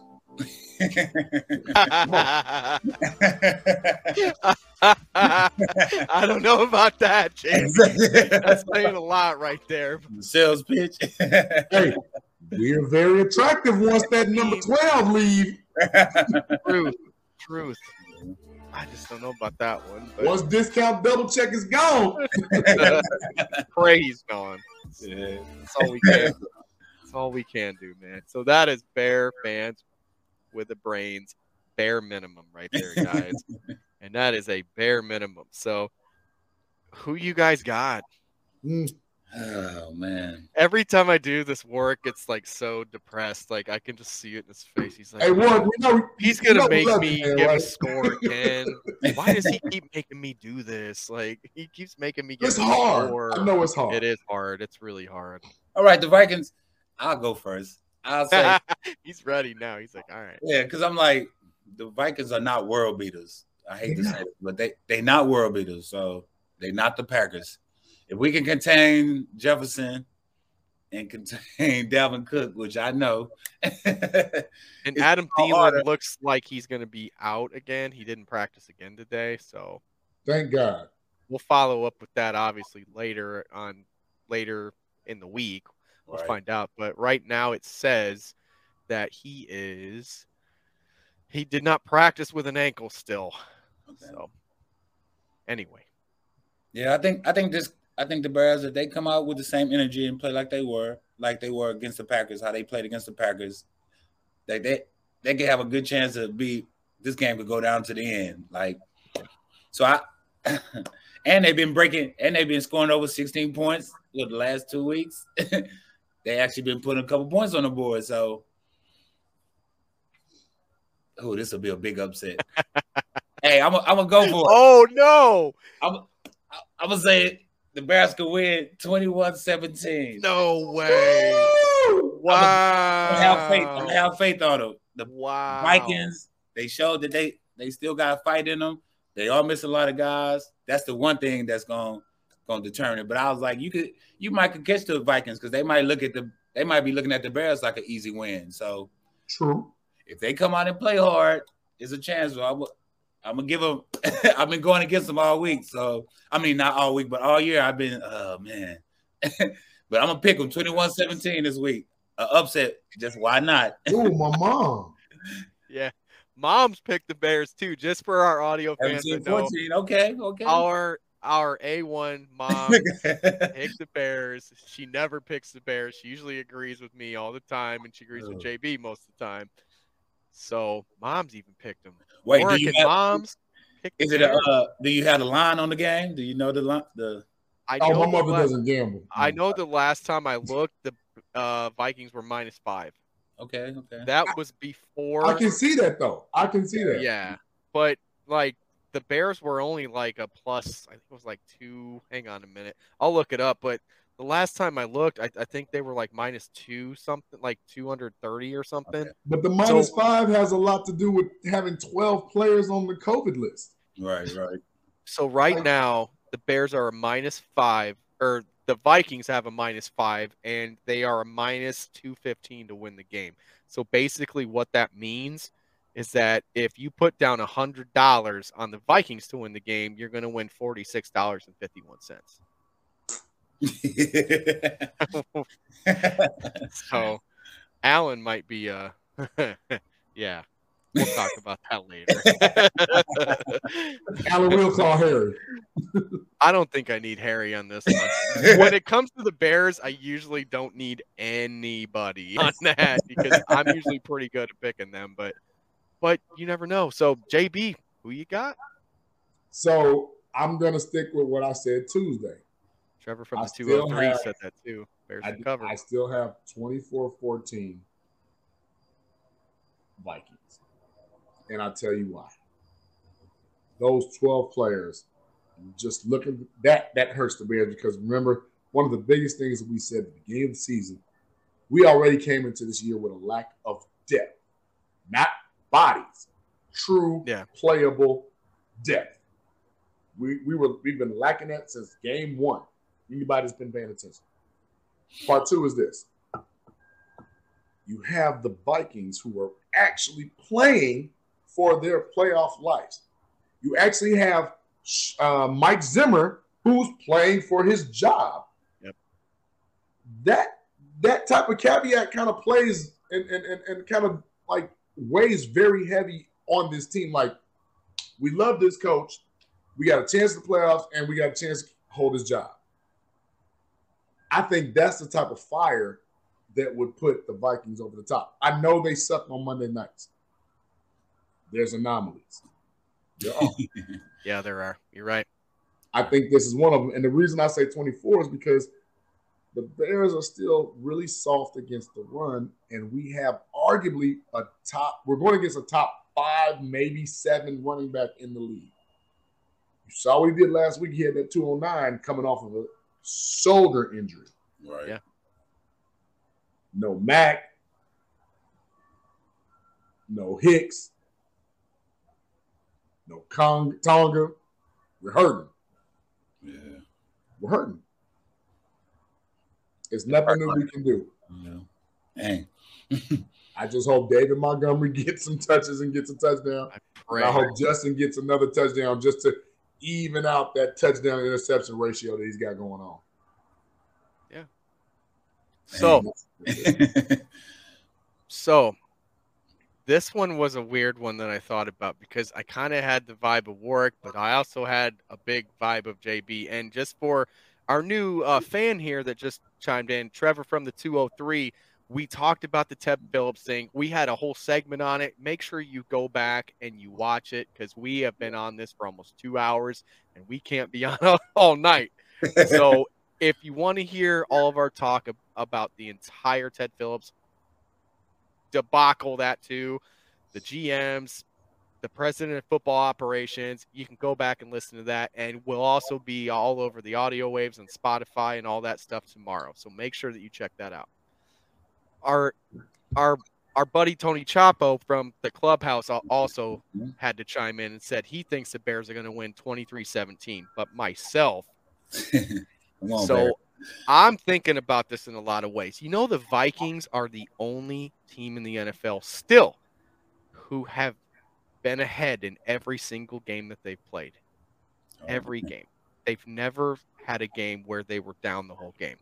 The point differential for them this year is like 10 or 11 points as of now. That's it? That's it. It's so as of right now on statmuse.com, the opponent's points is 333 and their points are 344.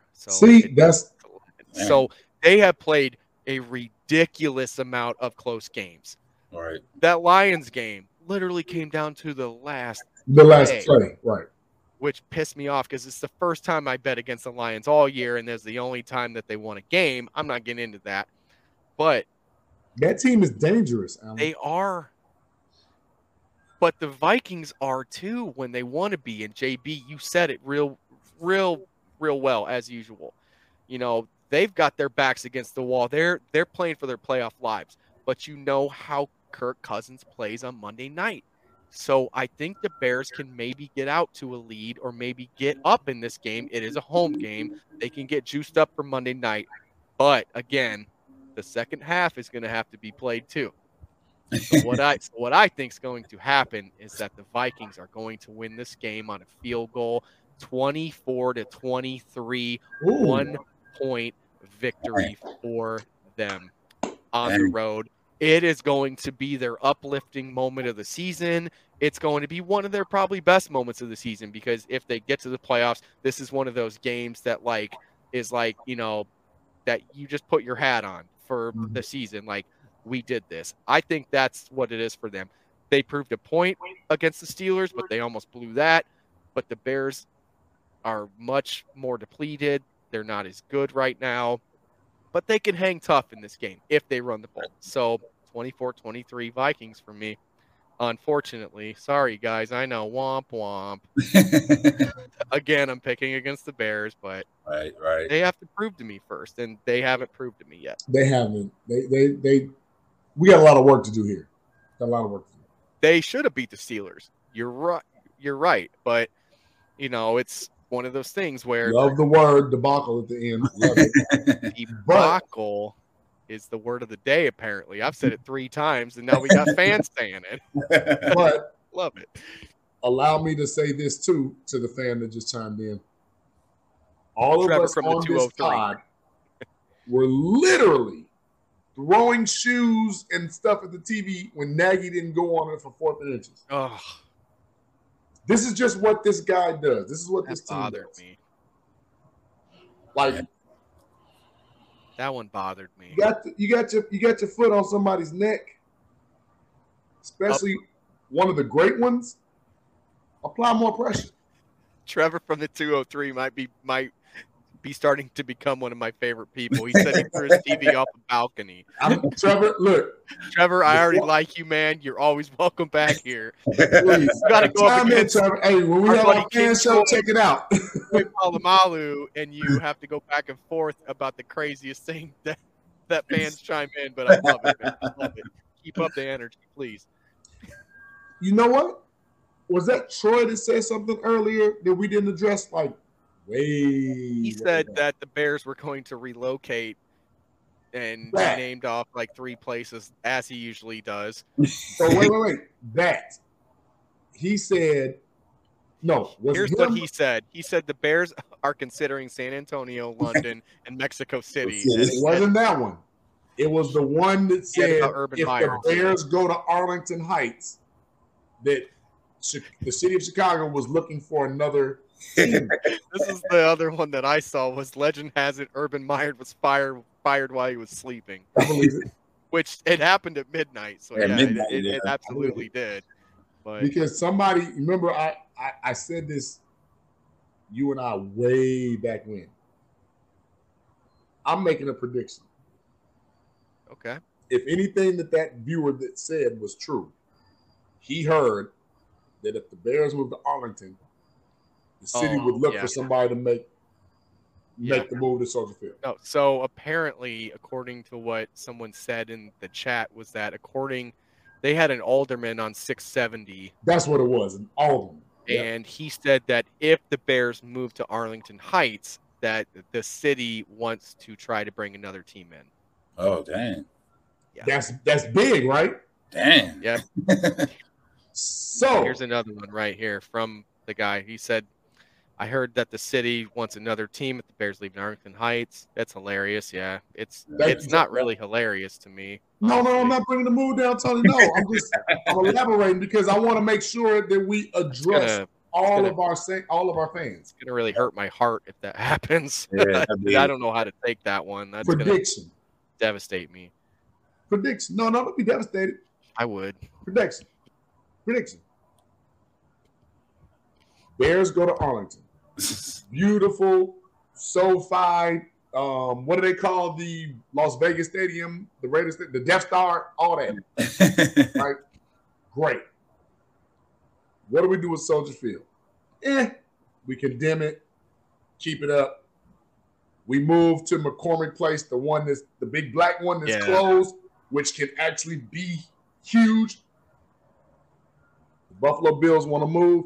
Mark Giangreco gets together from Buffalo with the ownership group, the Chicago Bills. I got to mention that one to Mark Giangreco. He'll probably love that. I'm going to message him about that one. It sounds like Madden franchise mode. Right? Yeah. I'm saying here. Hey, MG, how you doing? Oh, man, I couldn't see that. I couldn't see that. That'd be. But what if it did? Tony got it right. JB bringing the mood down. I'm just opening your mind. I've always loved the Buffalo team. I don't know why. It's just like I've always gravitated towards them on the AFC side, them and the Ravens, really. So I've just grown up loving this Chicago team. It's just hard for me to really think about it like that. Like they would be my second team. But so AB, you're not saying I'm crazy. No, I'm not saying you're crazy, but I think that they would probably Buffalo's gonna not end up there. It's probably gonna be somewhere different than Chicago, but that's not a bad thought, JB. That definitely is gonna get me thinking. I don't know why Trevor from the 203 says that New York is poor, but okay. random. I'm loving our random fans. Like I'm absolutely loving it.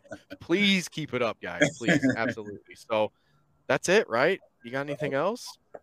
Anybody? Bueller? I think we talked about a lot of different subjects tonight. We went hard. Like halfway through the first one, I was like, oh shit, we're gonna run way over today.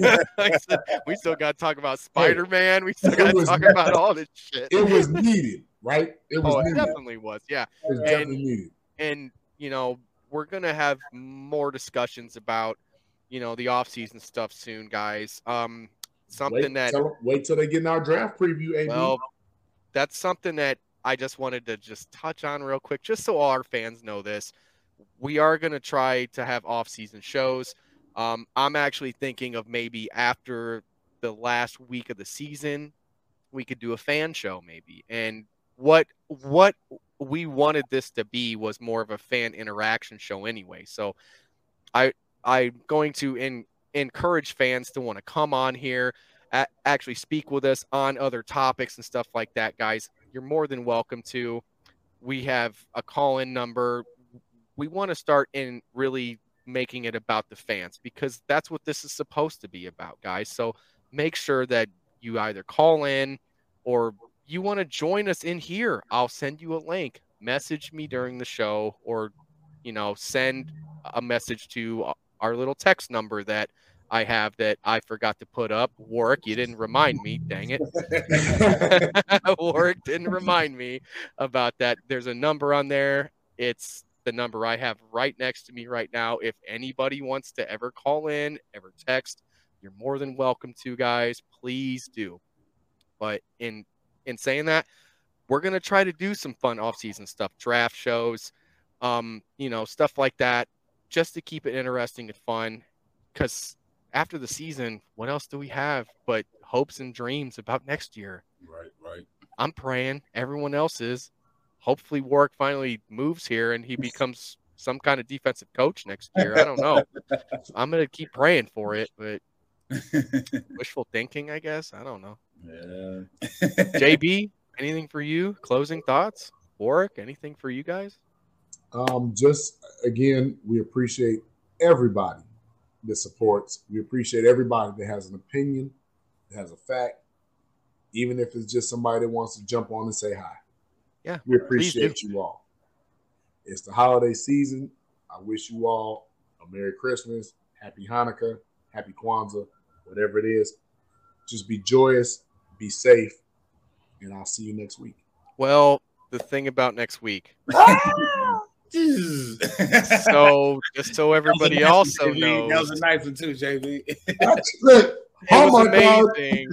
It's amazing, and I felt bad because I forgot to mention that part. Is that next week is the 23rd, and that is my family Christmas Eve party. Right. So I'm not going to be able to do here. And obviously Friday's Christmas Eve, Saturday's Christmas Day. So obviously that's Christmas is next week already. Yeah. Dang, I got to go shopping. You're telling me. Right. But we're most likely not going to have a show next week. If we do earlier, we will let you know, but it's looking like it's probably not going to happen now because we've got our other great shows on, and I don't want to get in the way of all the other good shows that we have on the Clubhouse Network and on 1252. So we might just take the week off. I don't know. We'll talk about it. Us three together, we'll chop it up and see what we can handle, but I can't on the 23rd. So, but anyway, you can keep going now, JB. Sorry, I've been bad about cutting you guys off tonight. It's I'm not bringing the family on the show. Like I'm gonna have like 20 some people at my house. So that is. You're hosting. I am. I host it every year. So yeah, every year. That's done. That's yeah. So every year it's like my just like some really close friends, some family on my mother's ex-boyfriend, or she died, but it was her boyfriend. Right. Whenever she died, his whole family is still really incorporated with me, and they're basically my family still. Yes, absolutely. So we all get together and we just have a freaking blast. We get hammered.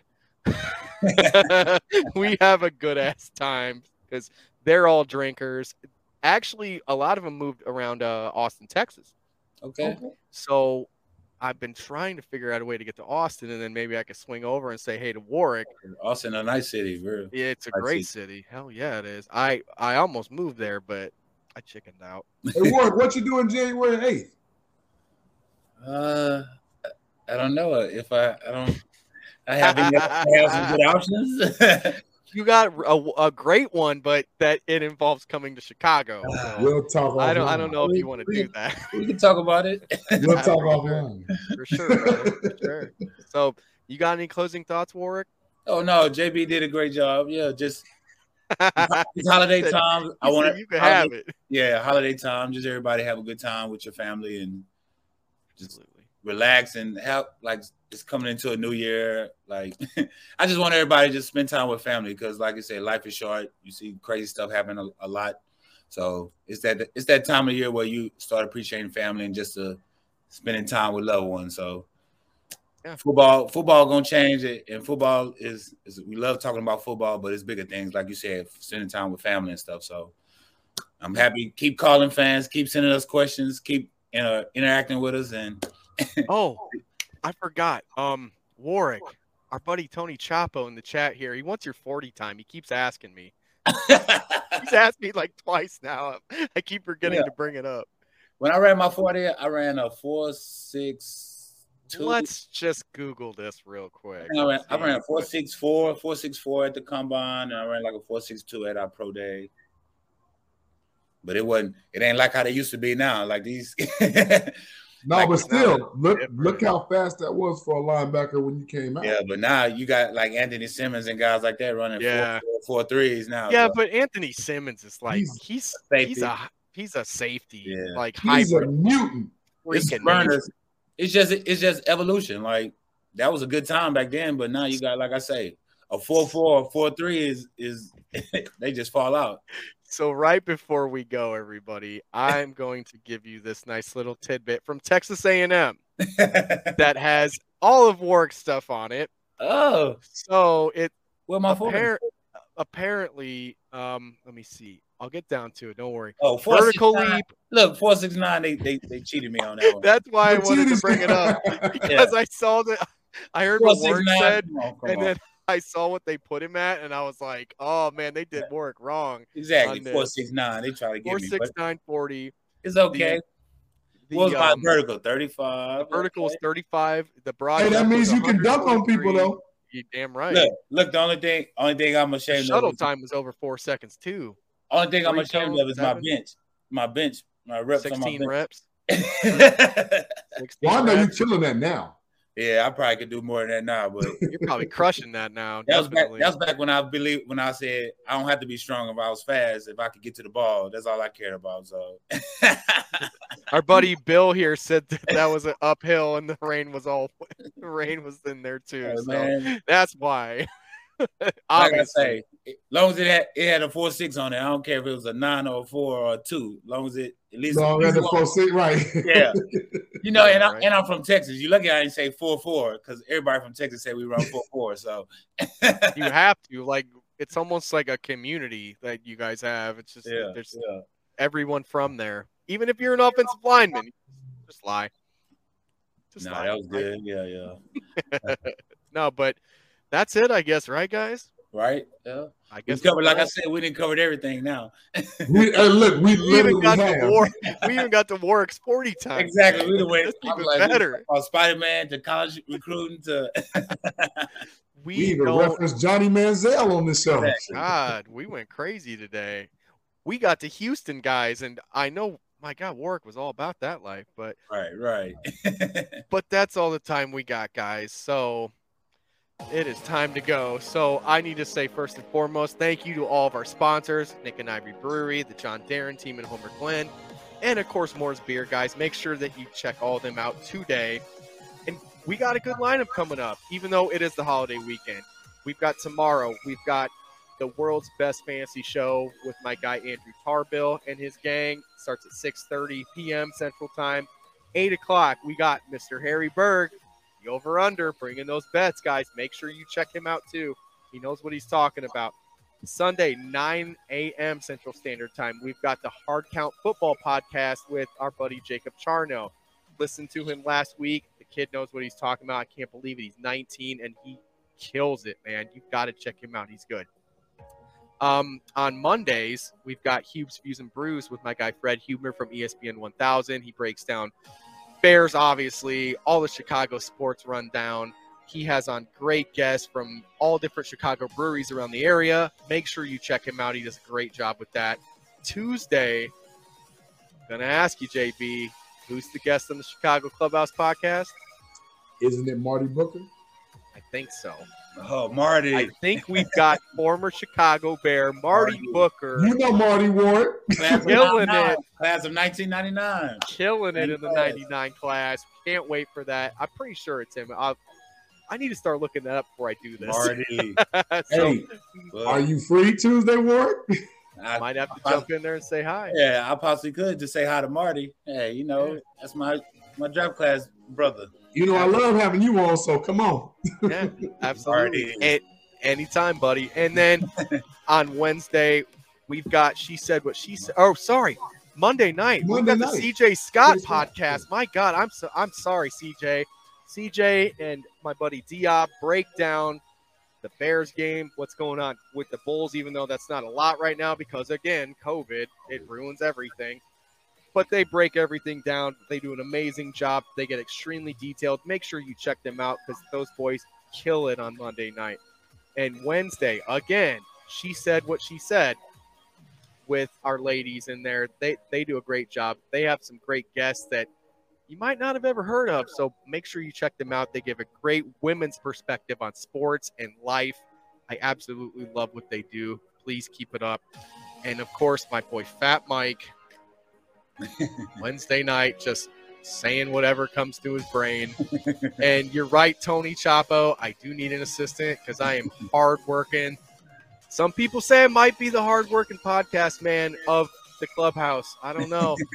Terrence might disagree with you on that, but some people might not. But for my guy JB, my guy Warwick, and myself, guys, I appreciate you. We all appreciate you. You guys have a great week. Hopefully we'll see you next week. Maybe not. Have a good one. Bear down.